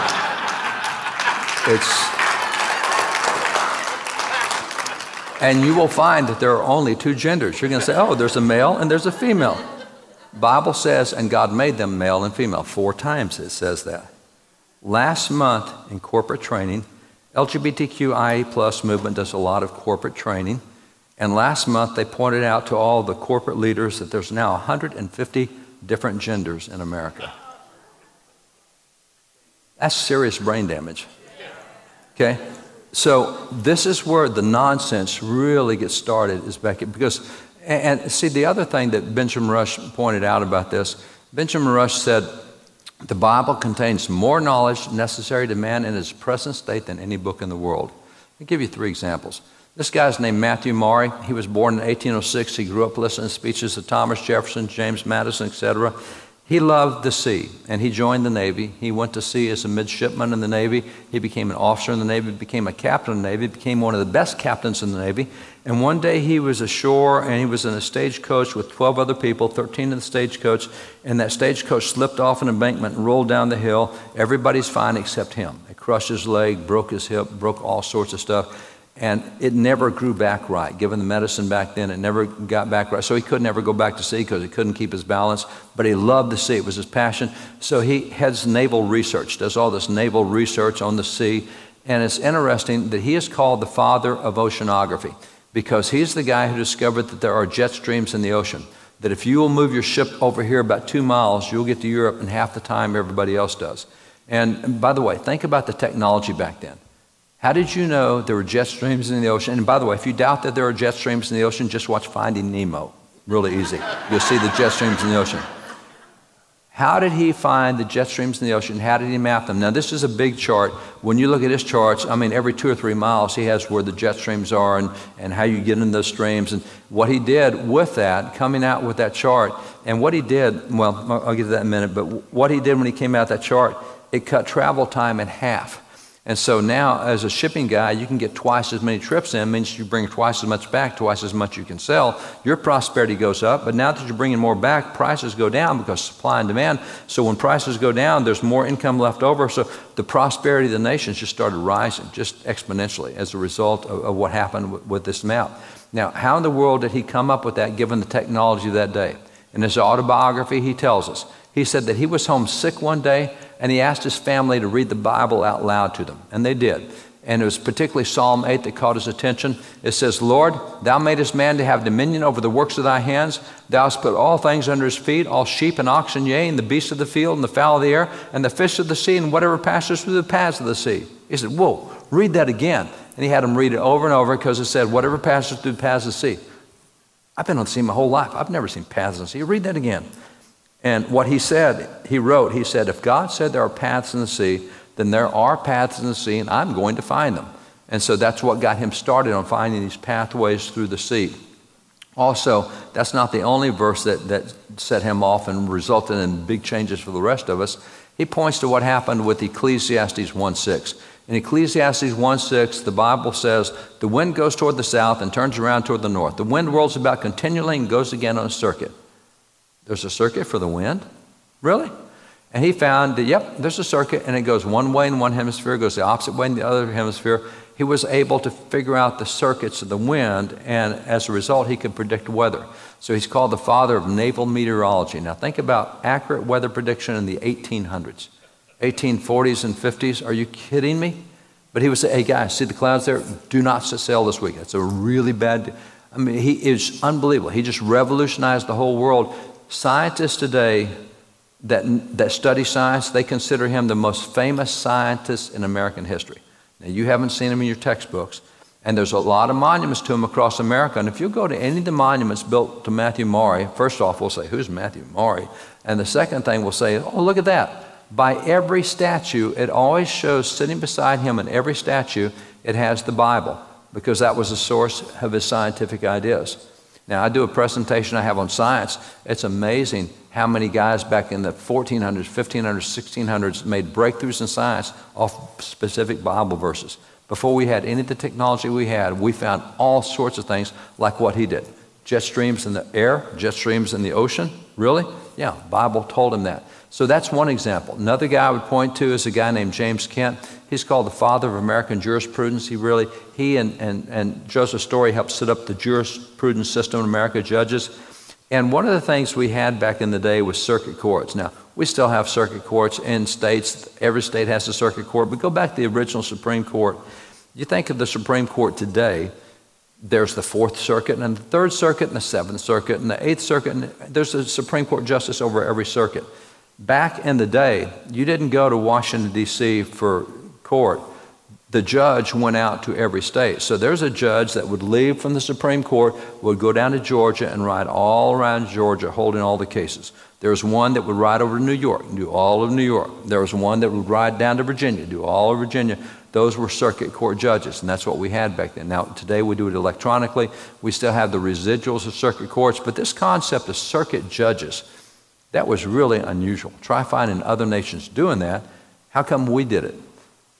Well, he says it came out of 1 Samuel 7, verses 15 and 16, where it says, and Samuel judged Israel, and Samuel rode the circuit from Gilgal to Mizpah to all the other towns. Oh, so Samuel's a judge, and he gets on his horse and he rides to all the people and goes to all the different towns and holds court in the towns. That's why we had circuit judges, came out of that passage. And if you go to Ben Franklin is the guy who created the first healthcare system in America, founded the first hospital in America, 1751. Why did he found the first hospital? On the logo that he created for the hospital, it cites Luke 10:35 as the reason for the first hospital in America. See, the Bible is the basis of so much of our institutions, not just our faith. It's what shaped our culture. It's what shaped so much. And so that's why Franklin Roosevelt said, in the formative days of the Republic, the directing influence the Bible exercised on the fathers of the nation is conspicuously evident. Is it really?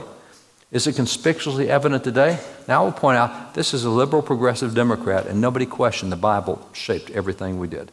Nobody questioned that that was part of the textbooks. Nobody questioned that this is what we did. Nobody questioned that we had the Bible in schools. See, even on the opposite political side, he continues, he said, we cannot read the history of our rise and development as a nation without reckoning the place the Bible has occupied in shaping the advances of the Republic. There's no way you can talk about America being what she is without talking about the Bible unless you are an American today. And if you've been through American public education, the Bible's got nothing to do with it, but that's not the way it had been. So when you look back to where we were then, John Quincy Adams, I used him earlier, John Quincy Adams wrote a book for 10-year-old Americans to show them how to read through the Bible from cover to cover once every year. He said, kids, this is what we all do in America. We read the Bible cover to cover once every year, and you need to know about this, and you need to do it too. So the President of the United States writes a book for 10-year-old Americans. And by the way, if you don't read the Bible cover to cover, let me encourage you to do that. Let me encourage you that 12 months from now, you're going to have finished the Bible, read it from cover to cover. This is what we did in America. This is what Franklin, everybody else, this is what happened. So he tells the 10-year-olds, he says, no book in the world deserves to be so unceasingly studied and so profoundly meditated on as the Bible. He says, I myself for many years have made it a practice to read the Bible once every year. We all do that. He says, and I've always endeavored to read with the same spirit which I now recommend to you. You're 10 years old. You need to be reading the Bible from cover to cover, and I'm going to recommend to you how you get the most out of your Bible reading. This is what I do. He says, I always read it with the intention and desire that may contribute to my advance in wisdom and virtue.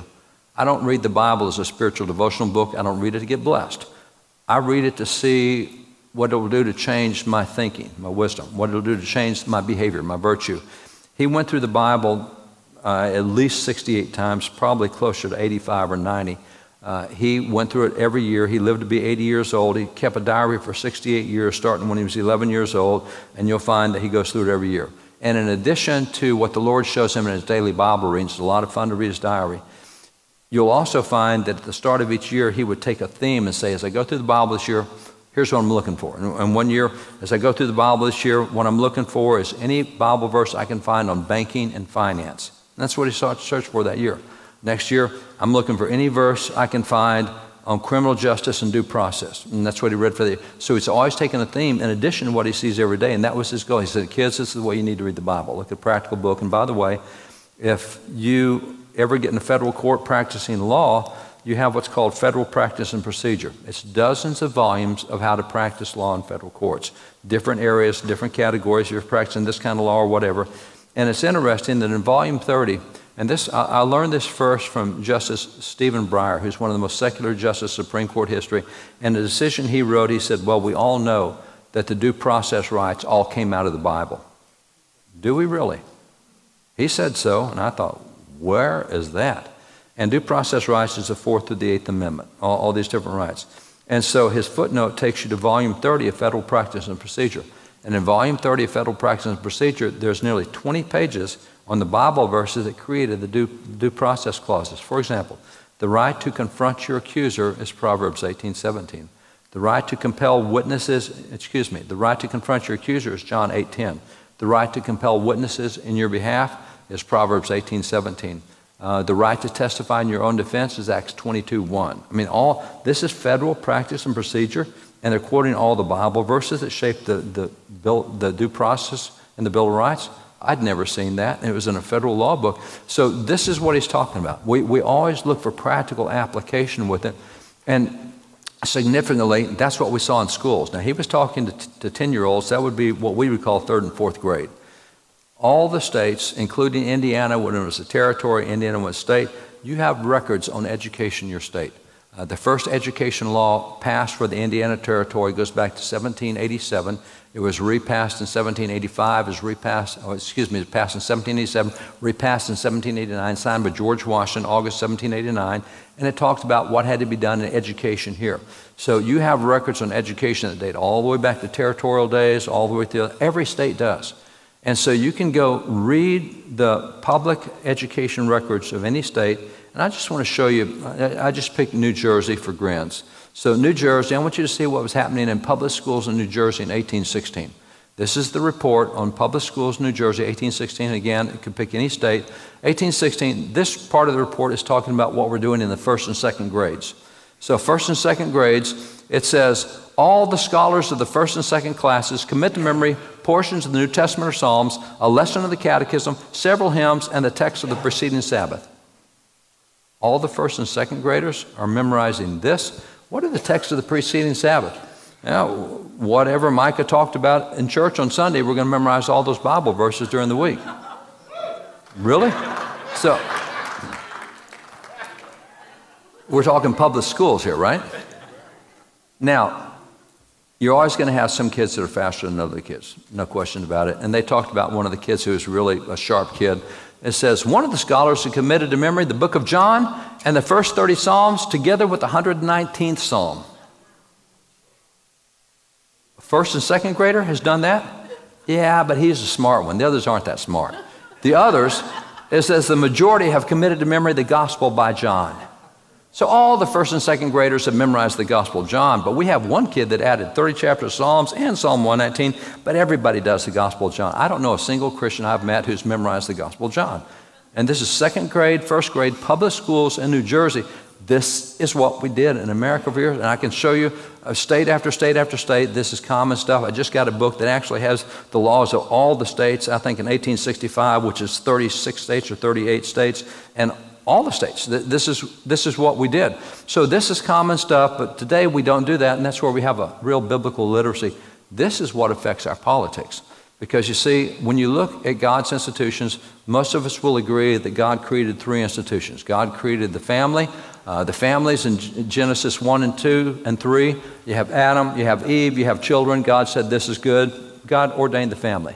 God ordained civil government, and the way God ordained civil government, you remember that Cain killed Abel and started the rampage on the earth. I mean, the rape and the pillage and the plunder and the murder and the theft. And God says, let's just wipe it out and start again. So here came the flood. Noah and his family get off the ark, and God says, we're not going to do this anymore. And he gave Noah what are called the Noahide laws in Genesis 9. In Genesis 9, he gave him 7 laws that institute civil government. The first law says, Noah, here's what's to be done with murderers. Here's what's to be done with thieves. This is the 2nd law. And it goes through the 7 laws, and they're civil laws. So God ordained civil government. That is his institution. He created it. There is no record of any government existing prior to that with Noah, either in secular records or in religious records. Noah's the first government in the history of the world, and God gave it to him. And then we know that God ordained the church, and that's really in the book of Exodus. That's a type and shadow, because Exodus, you have the congregation, you have the tabernacle, the people gather together and assemble, and God gives all the instructions, and so that's the type and shadow of the church. We know that these 3 are God's institutions, and Christians pretty aware of family and church, not necessarily aware of government. But we were in the previous years when we studied the Bible all the time. If you go back to the guys who signed the Declaration of Independence, it's striking that the single work cited most often in the era of independence was a work by John Locke called The 2 Treatises of Government. Matter of fact, Richard Henry Lee is the founding father who made the motion that we separate from Great Britain, which resulted in the Declaration of Independence. He signed the Declaration of Independence. He said, quote, we copied the Declaration out of Locke's 2 Treatises on Government. Now, this is a document on civil government, and it's less than an inch thick, less than 400 pages long. I have the original, but they've reprinted it. It's available. You can see it, read it online. You can get a book. It references the Bible more than 1,500 times to show the proper operation of civil government. So why would you say that government's secular? Because we hear that all the time. We hear leaders say, oh, government's secular, God doesn't deal with that. Then what do you do with 1,500 references? Just because we're biblically illiterate today doesn't mean God didn't reference that. And we knew that back at a period of time when we really studied the Bible more. So what happens today is we're not necessarily very good on all three institutions. We do more here and here than we do here. And that's being a 2/3 Christian. It's like, I like two of the three institutions, I don't like the other. We really can't do that. You can't leave government out of it, and that's what a lot of Christians today do. We need to be 3/3 Christians. God has clear instructions in all of these areas, and so we have to be engaged in all of these areas. Now, as you talk about being engaged in these areas, going back to Benjamin Rush, I told you, he's called the father of public schools under the Constitution because the piece he wrote in 1790. I showed you the 1791 piece. Here's the 1790 piece. It's called On the Mode of Education Proper in a Republic. Now that we're a republic, we're no longer 13 nations, we're one. What do we have to teach in our public schools to stay a nation? And so he goes through and lists it. And he says the purpose of public education is threefold. He said the number one purpose of public education in America is to teach students to love and serve God. He said the number two purpose of public education in America is to teach students to love and serve their country. He said the number three purpose of public education in America is to teach students to love and serve their family. Now, if you look at that, nearly every Christian I know would object to that and say, no. It should be God, and then it should be family, and then it should be country, because family is so much more important. And he says, no, you're wrong. It should be God, it should be country, and it should be family, because he pointed out that if you ever lose control of your country will become the great enemy of the family, which is what we're seeing right now. If you didn't see it on Monday, last Monday, a week ago now, the law just passed in California, signed by the governor, Newsom signs bill that removes children from parents who oppose transgender treatments. You'll lose your kids. The state will take your kids if you oppose transgender. The state is the enemy of the family. And this is where so much of the stuff is coming from, and it's because we don't control the state anymore. We lost control of it. We're not engaged in that arena, and that's what we have to get back into. So we've got to be involved in that countryside, and this is what we're seeing with schools, even schools that we thought were rural schools pretty good.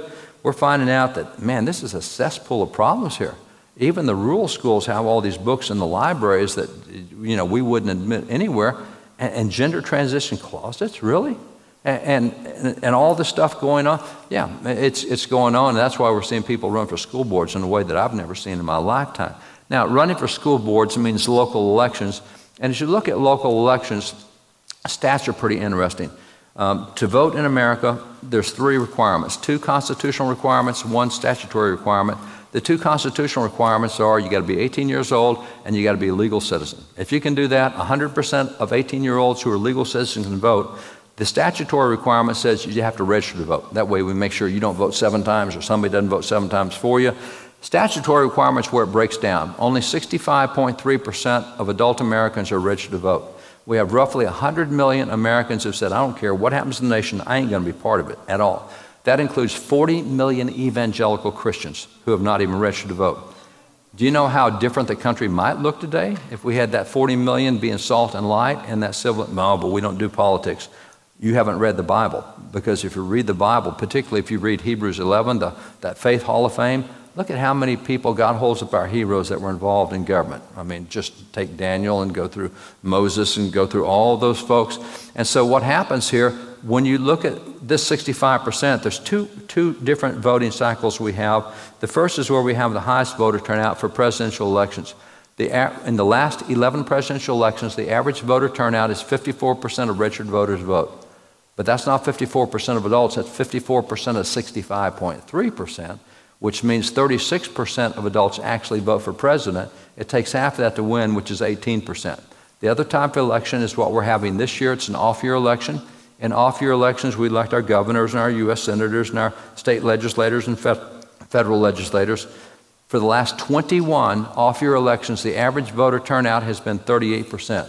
But that's 38% of 65%, which is 26% that actually vote for that, and takes half of that to win. So what you're looking at is in the last 11 presidential elections, 1 out of 5 Americans chooses the President of the United States. 4 out of 5 Americans did not choose the President in the last 11 elections. When it gets to governors and senators and legislators, it's 1 out of 8 Americans that chooses our governors, senators, and legislators. 7 out of 8 did not choose them. So we have a very non-involved, unparticipatory process right now by our own choice. And when you get to the local elections, it's usually only about a 6% turnout, but that's 6% of registered voters, which is 4% of actual voters, and it takes half of that to win. Let me give you an example. If you go to Los Angeles is the second largest city in the United States. Los Angeles, the population of the city of Los Angeles is larger than the population of 23 separate individual states. So if you're Eric Garcetti, the mayor of Los Angeles, that's like being a governor in 23 states. And Eric Garcetti, man, is he faith hostile. Remember COVID shut everything down, didn't shut anything down except the churches. Churches, they're the ones that have to go. We can't have churches. They're definitely non-essential. All the rest of the stuff is. I mean, he's been faith hostile, and he brags about the fact he was elected mayor of Los Angeles with a 2.9% of the vote. I know enough churches in Los Angeles, they could have anybody they wanted for mayor. But they've got a guy who hates them. And you have the same thing that happened in Houston. Houston's the 4th largest city in the nation. It's the largest in population of 20 states. And they elected Anise Parker as mayor with 3.3% of the vote. She's the first open lesbian mayor of Houston. She said, you know, I just got a law passed in city that if you say marriage between a man and a woman, that is now a hate crime, and I've got you. And if you say that, and she went after pastors all over the city. There's enough churches in Houston, they can have anybody they want to for mayor. And that's what they had because they didn't do anything, get involved, and now they're involved in these lawsuits, etc. So you look at local elections. Chad mentioned what happened in Virginia. There's tens of thousands of churches in Virginia, and Faith Wins got involved there, and 312 churches out of tens of thousands. He mentioned they found in the pews 77,000 people who had never registered, never voted, and none of them were large churches. They were all community churches, no, not mega churches. So you found in there 77,000 people never registered, they voted, and as he pointed out, Youngkin wins by 64,500. Next thing is 2 Timothy 2:5 says, no one can be crowned a winner unless they run according to the rules. What are the rules of elections? Don't have a clue. That's where 1,343 said, we want to learn. And they got involved, and those 1,343, 300 state certified election officials, 1,043 were poll watchers, and they identified 5.2% of the vote as being fraudulent. Now, if you take Chad mentioned 17 people in a cow pasture, not even a structure there. If you take 5.2% fraudulent off, you'll win a whole lot of elections if you take 5.2% fraudulent vote out. And we're doing this in states across the nation. As a matter of fact, as you go to Michigan just last week, we heard in Michigan with all we're doing there in voter integrity stuff, just having eyes on the process. You know, we're told to be salt and light. And light is just shining light, just letting it be seen. And just simply being in the room where votes are being counted, it's amazing. In Virginia, when poll watchers stepped into 3 county clerks, 3 different counties, 3 county clerks resigned from office just because someone was going to be watching what they were doing. That kind of says something, you know, so just be in light, just show up. Maybe you don't see anything, great. Maybe you solved everything because they're not going to do it while you're watching. So what happened at Faith Wins in Michigan, we found a guy named Jason Daniel who voted twice in 2020. Now that's not good, but that's definitely not the story. Jason Daniel was born in 1850, a Civil War vet. We're going to Michigan tonight. I've never met anyone 172 years old. I'm looking forward to meeting a guy 172 years old. So this, voting twice, but you see, it's interesting up in Michigan, the Secretary of State is suing to keep all the dead people on the rolls. At this point, there are more than 20,000 people on the rolls who have been dead for more than 20 years. Take them off. No, that's a good 40,000 votes. Can't take those off. It's crazy. And this is nothing new. Don't think that this is something that we're facing in our generation. This is Harper's Weekly picture from back in 1864. Harper's Weekly, there's people getting the names off of tombstones so they can vote in the next election. Dead people have been voting for a long time in America. There is fraud every single election that happens because people are involved, and there's always people who think the end justifies the means, the Machiavellian philosophy. That's why Christians have to be involved in every single one of these things. So looking at it, let me show you some local headlines. Canada's opposing critical race theory, COVID-19 mandates win Minnesota school board. Minnesota is not a conservative place at all. And yet churches got involved in Minnesota and took school boards all over Minnesota. I love this one out of New Jersey. 19-year-old who saw his senior year disrupted by COVID shutdowns unseats the incumbent in a school board race. So this kid lost his senior year and said, I'm running against you. You're not going to do that to me. He beat the incumbent by 17 points. And I will point out it is really nice to finally have some adults on the school board in New Jersey. It's really good. This is Denver. This one, Colorado Springs.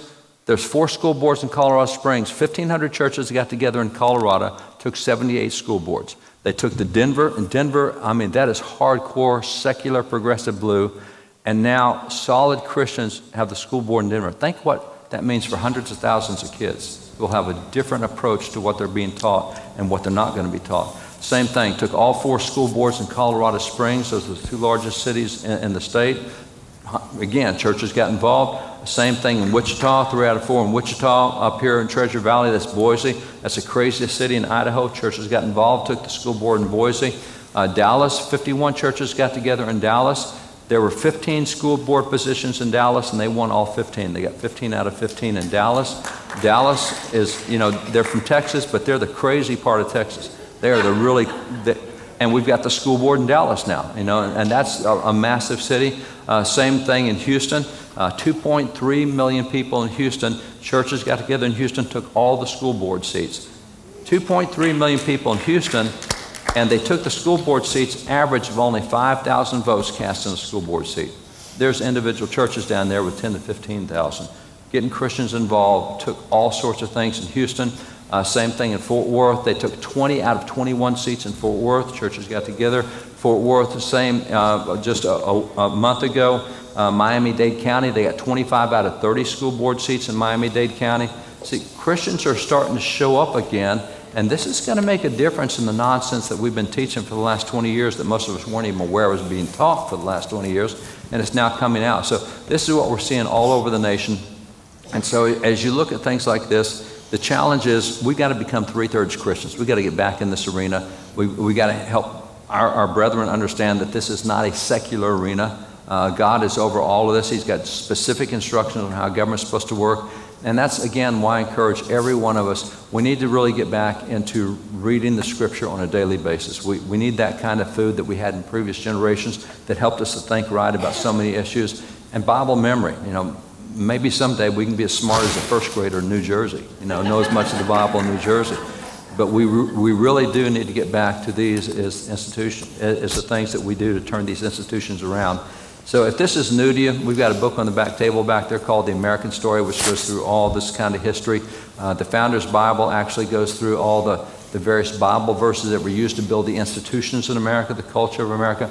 So you're welcome to see that at the back. Chad, up to you, bro. Y'all give David a hand.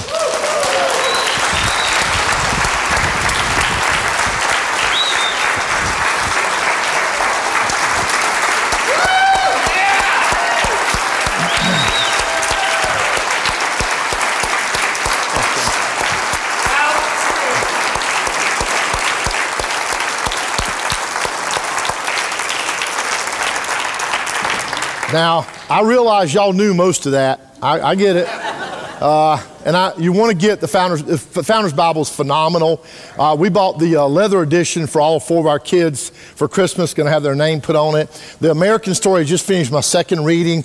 Short little chapters. Read it to your kids. Read it to your grandkids. They're not getting this stuff, y'all. They are not hearing this. No wonder there's so many America haters out there. If all they hear is just bad, it's bad, it's bad.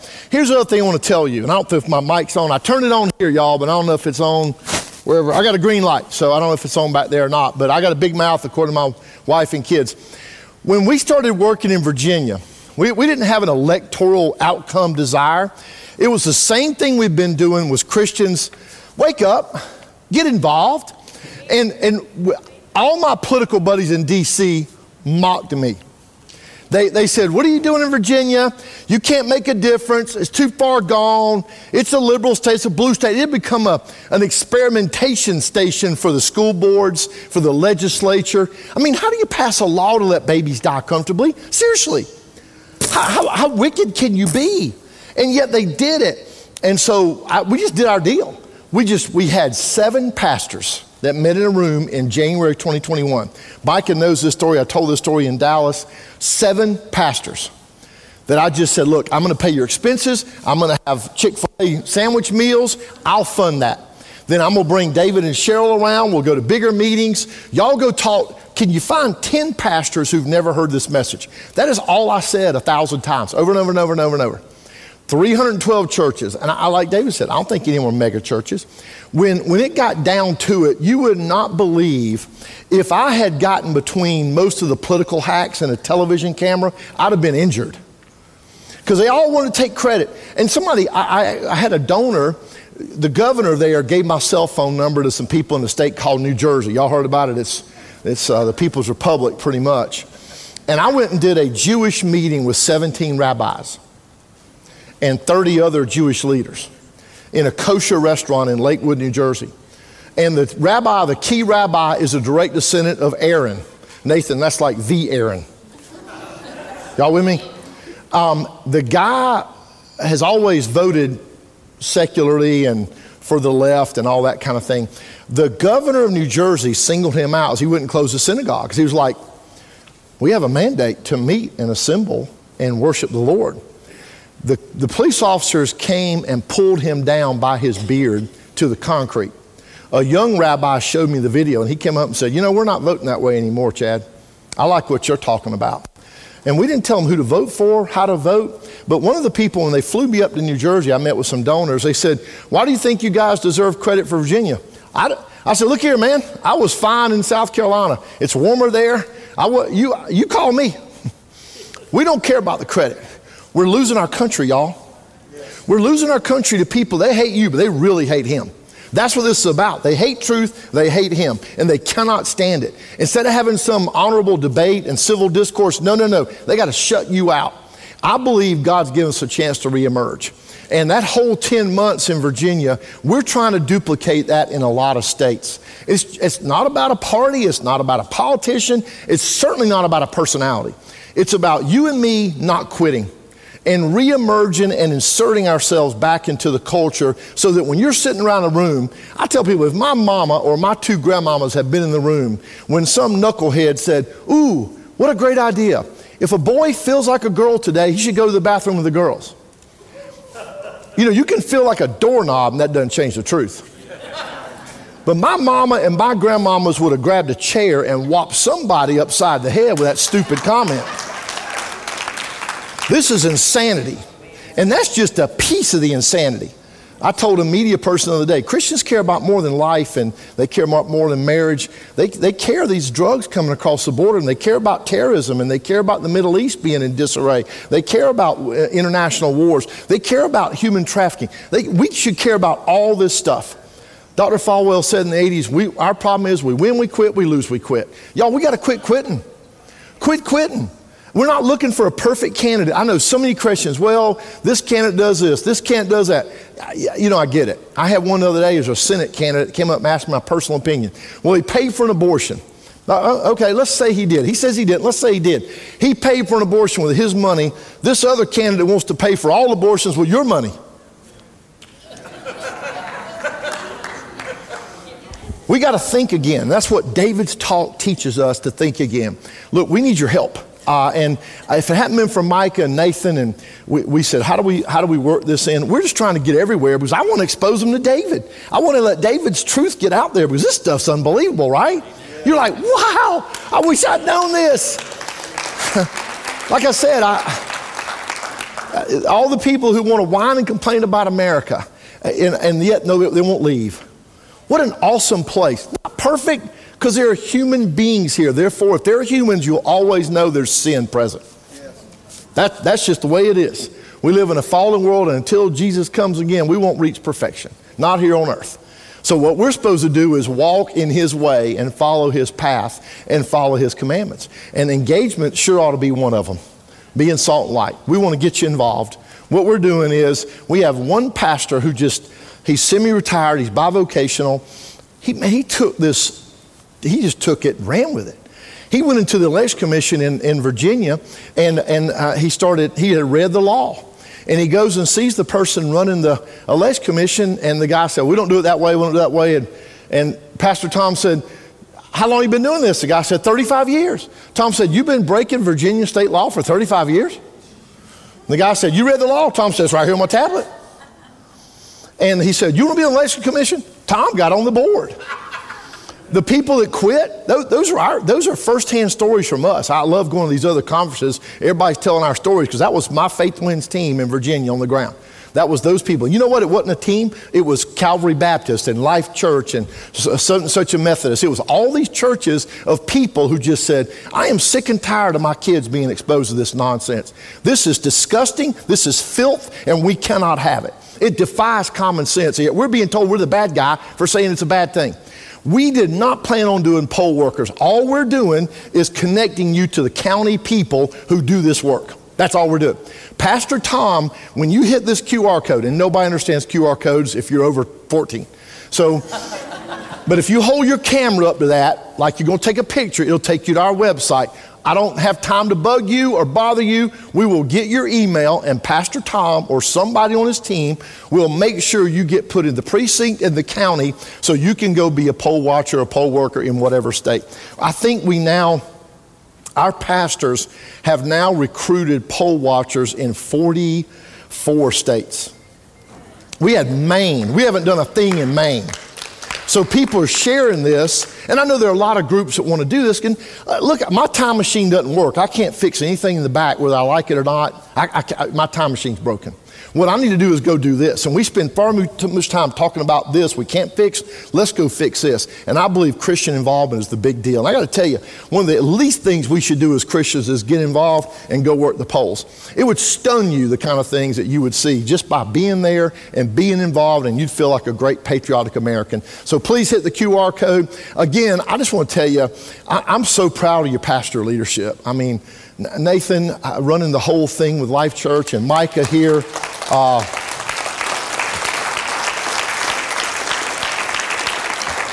That's what's missing. Ronald Reagan said in 1980, when the country was going to heck in a handbasket, there's nothing going on that cannot be fixed with proper leadership. That's what we want to do. I appreciate your leadership. God bless y'all. Thanks for having us. Love you, brother. Man. Thank you.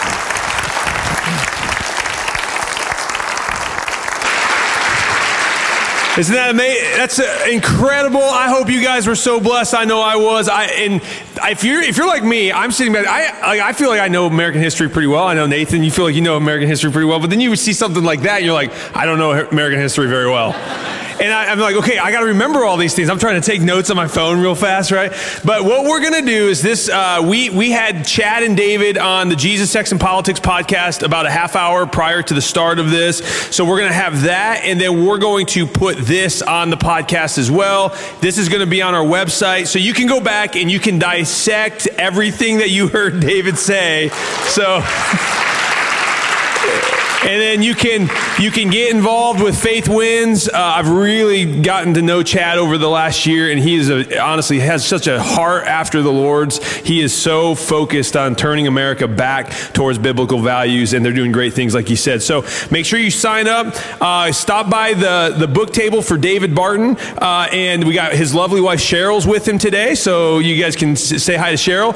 And I think we're out of the Founders Bibles. I think we sold out of them, unfortunately, but you can sign up to buy some more, and they can send you one. I think you can get them online and all the good stuff. But the American Story, Nathan and I have started reading that together. That is phenomenal. And that's David and his son Tim Barton, who Tim is a genius when it comes to American history too. They wrote that together. So pick that up. You're not going to want to miss that. And then the last thing, we've got Martin Struther back there from IFI, Indiana Family Institute. They're doing the local grassroots, getting school board candidates that are good, constitutionally focused and biblically aligned candidates elected. Talk to Martin about what you guys can do to help him here locally. And I think that's, the last thing Melissa just said, break down your boxes when you throw them away on your way out. So that will help us. We love you guys, and we'd love to see you on church here Sunday. If you don't call this your home, the church, come check it out. But hey, have a great rest of your day. Be blessed and stand for truth in our country.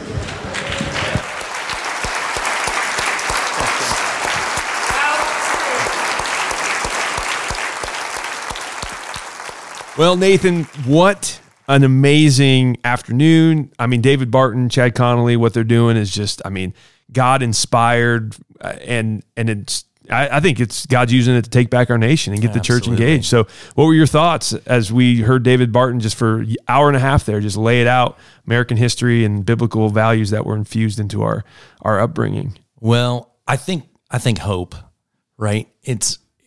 I think if you go back and you look at all the different times where people lose their way, what brings them back to their way?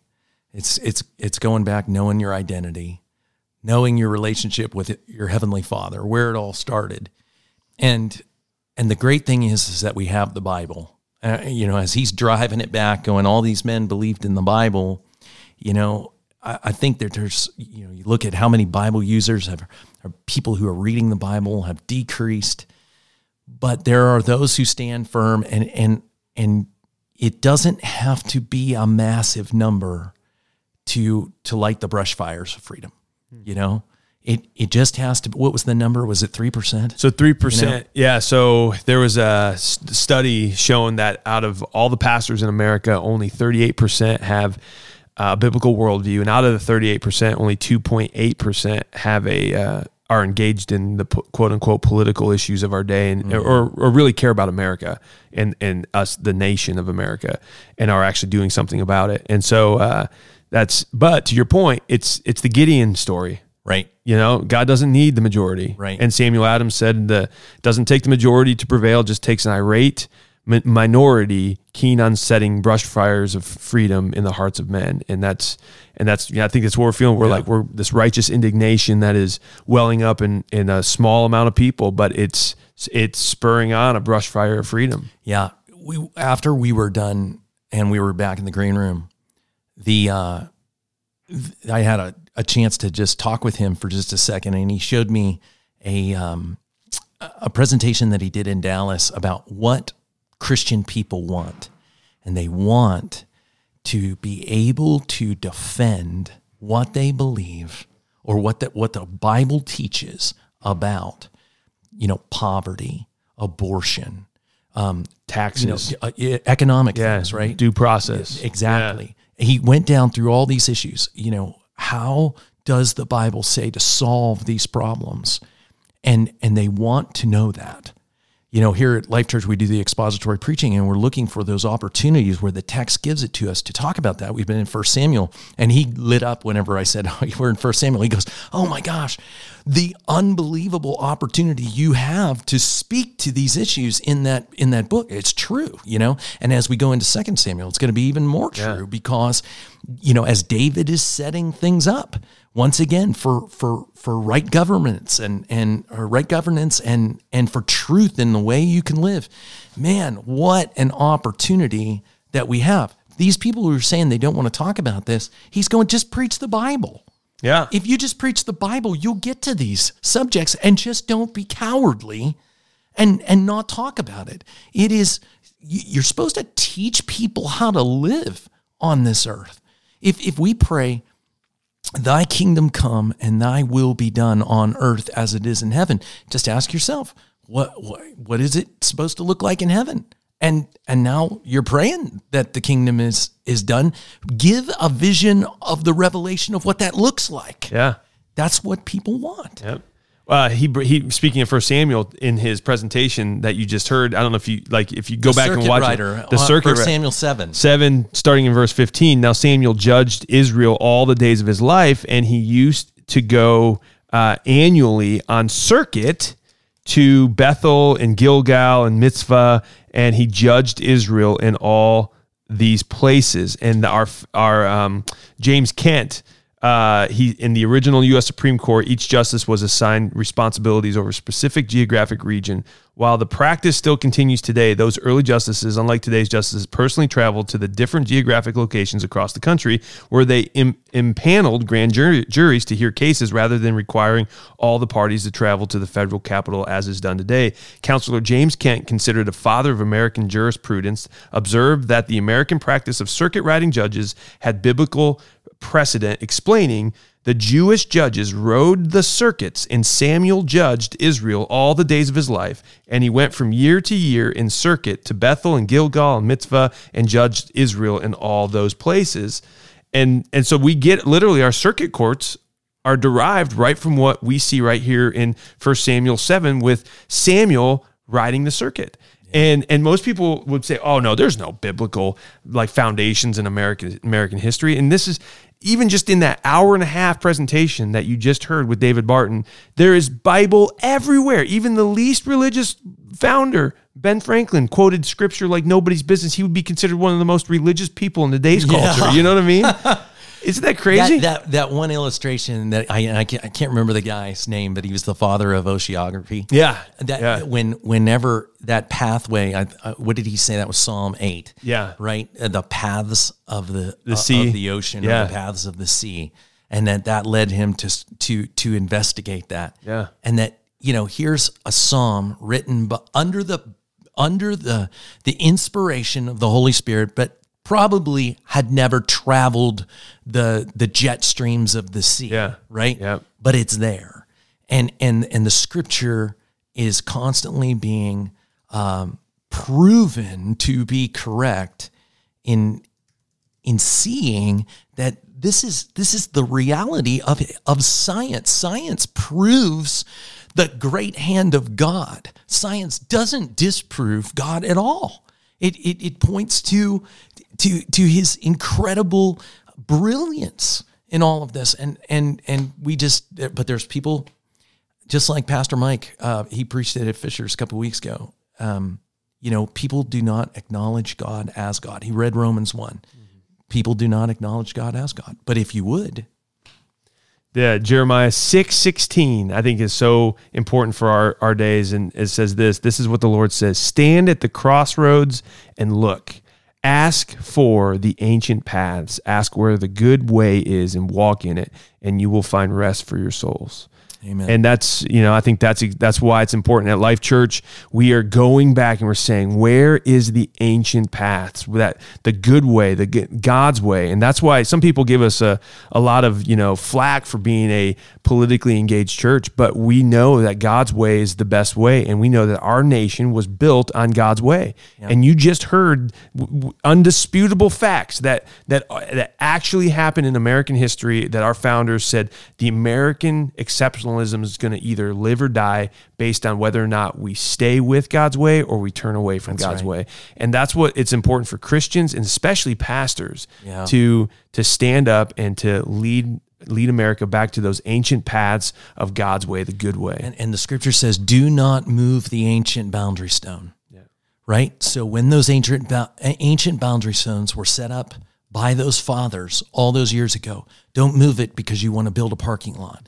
Don't move it for this or that. You've got to know, why was it there? And for us just to indiscriminately say, oh, we're going to get rid of this without understanding the whys. What a mess. Yep. What a mess.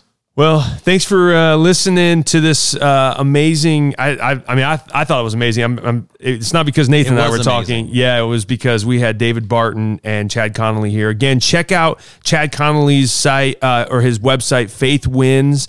And then, yes, faithwins.org. Faithwins.org.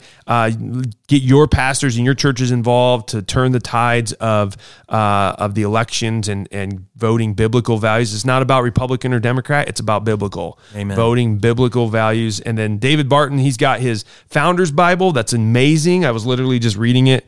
About the circuit riders, and that whole story of the circuits. It's stories like that he puts in the Bible. He says these are the founders. This is when they used this scripture and said this based on this scripture, and it's awesome. It goes all the way through history. I mean, even up to modern day presidents that laid their hand on this passage of scripture when they took the oath of office or whatnot. So it's awesome. And then the American Story. Which Dave, we're both reading right now. It's really good. Really, really good. And I'll tell you what, the first couple chapters all have to do with what leads into Thanksgiving. And so because we're before Thanksgiving, you can make your Thanksgiving really special. If stop before you pray for the food and just talk about Thanksgiving. Talk about what the Lord did in the founding of this nation. That's why it's my favorite holiday. Yeah, that's cool. The story of Squanto is awesome. It made me cry this morning. Yeah. Literally, I got choked up. If you don't know the story of Squanto and how God, his divine providence, literally led Squanto, a bad situation, was sold into slavery, shipped over to Europe, was set free from I think it was a monk. By Catholic monks. By Catholic monks. Who got him out. Then he went to Britain for 5 years. Yep. He ends up learning fluent English. Yeah. And comes back to find out that the people that he was a part of, the brutal people, were wiped out by a plague. And now that's exactly where they go to set up shop. For the pilgrims. Pilgrims land there. The pilgrims go there, but they had been wiped out before the pilgrims even got there. Yeah.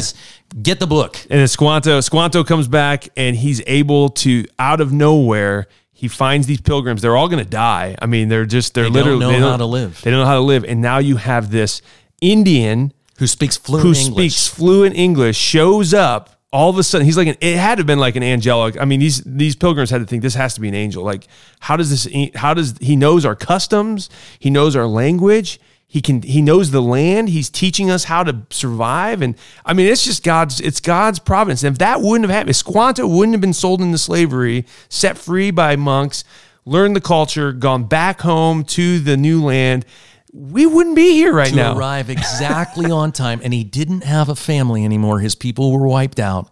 And he adopted them as his family. Yeah, the pilgrims, yeah. And, oh, my gosh. I mean what a story. I mean, holy cow. It's amazing. So that's one of the amazing stories in this amazing Just in the book. first few chapters. Yeah, so I mean, you got to get the book. It's awesome. It's awesome. Well, hey, I hope you guys were blessed today. Hey, pastors, be courageous. Yes. Be courageous. And if you have a pastor and they're not courageous yet, speak courage to them, because they will rise to the occasion if you'll speak courage to them. That's right.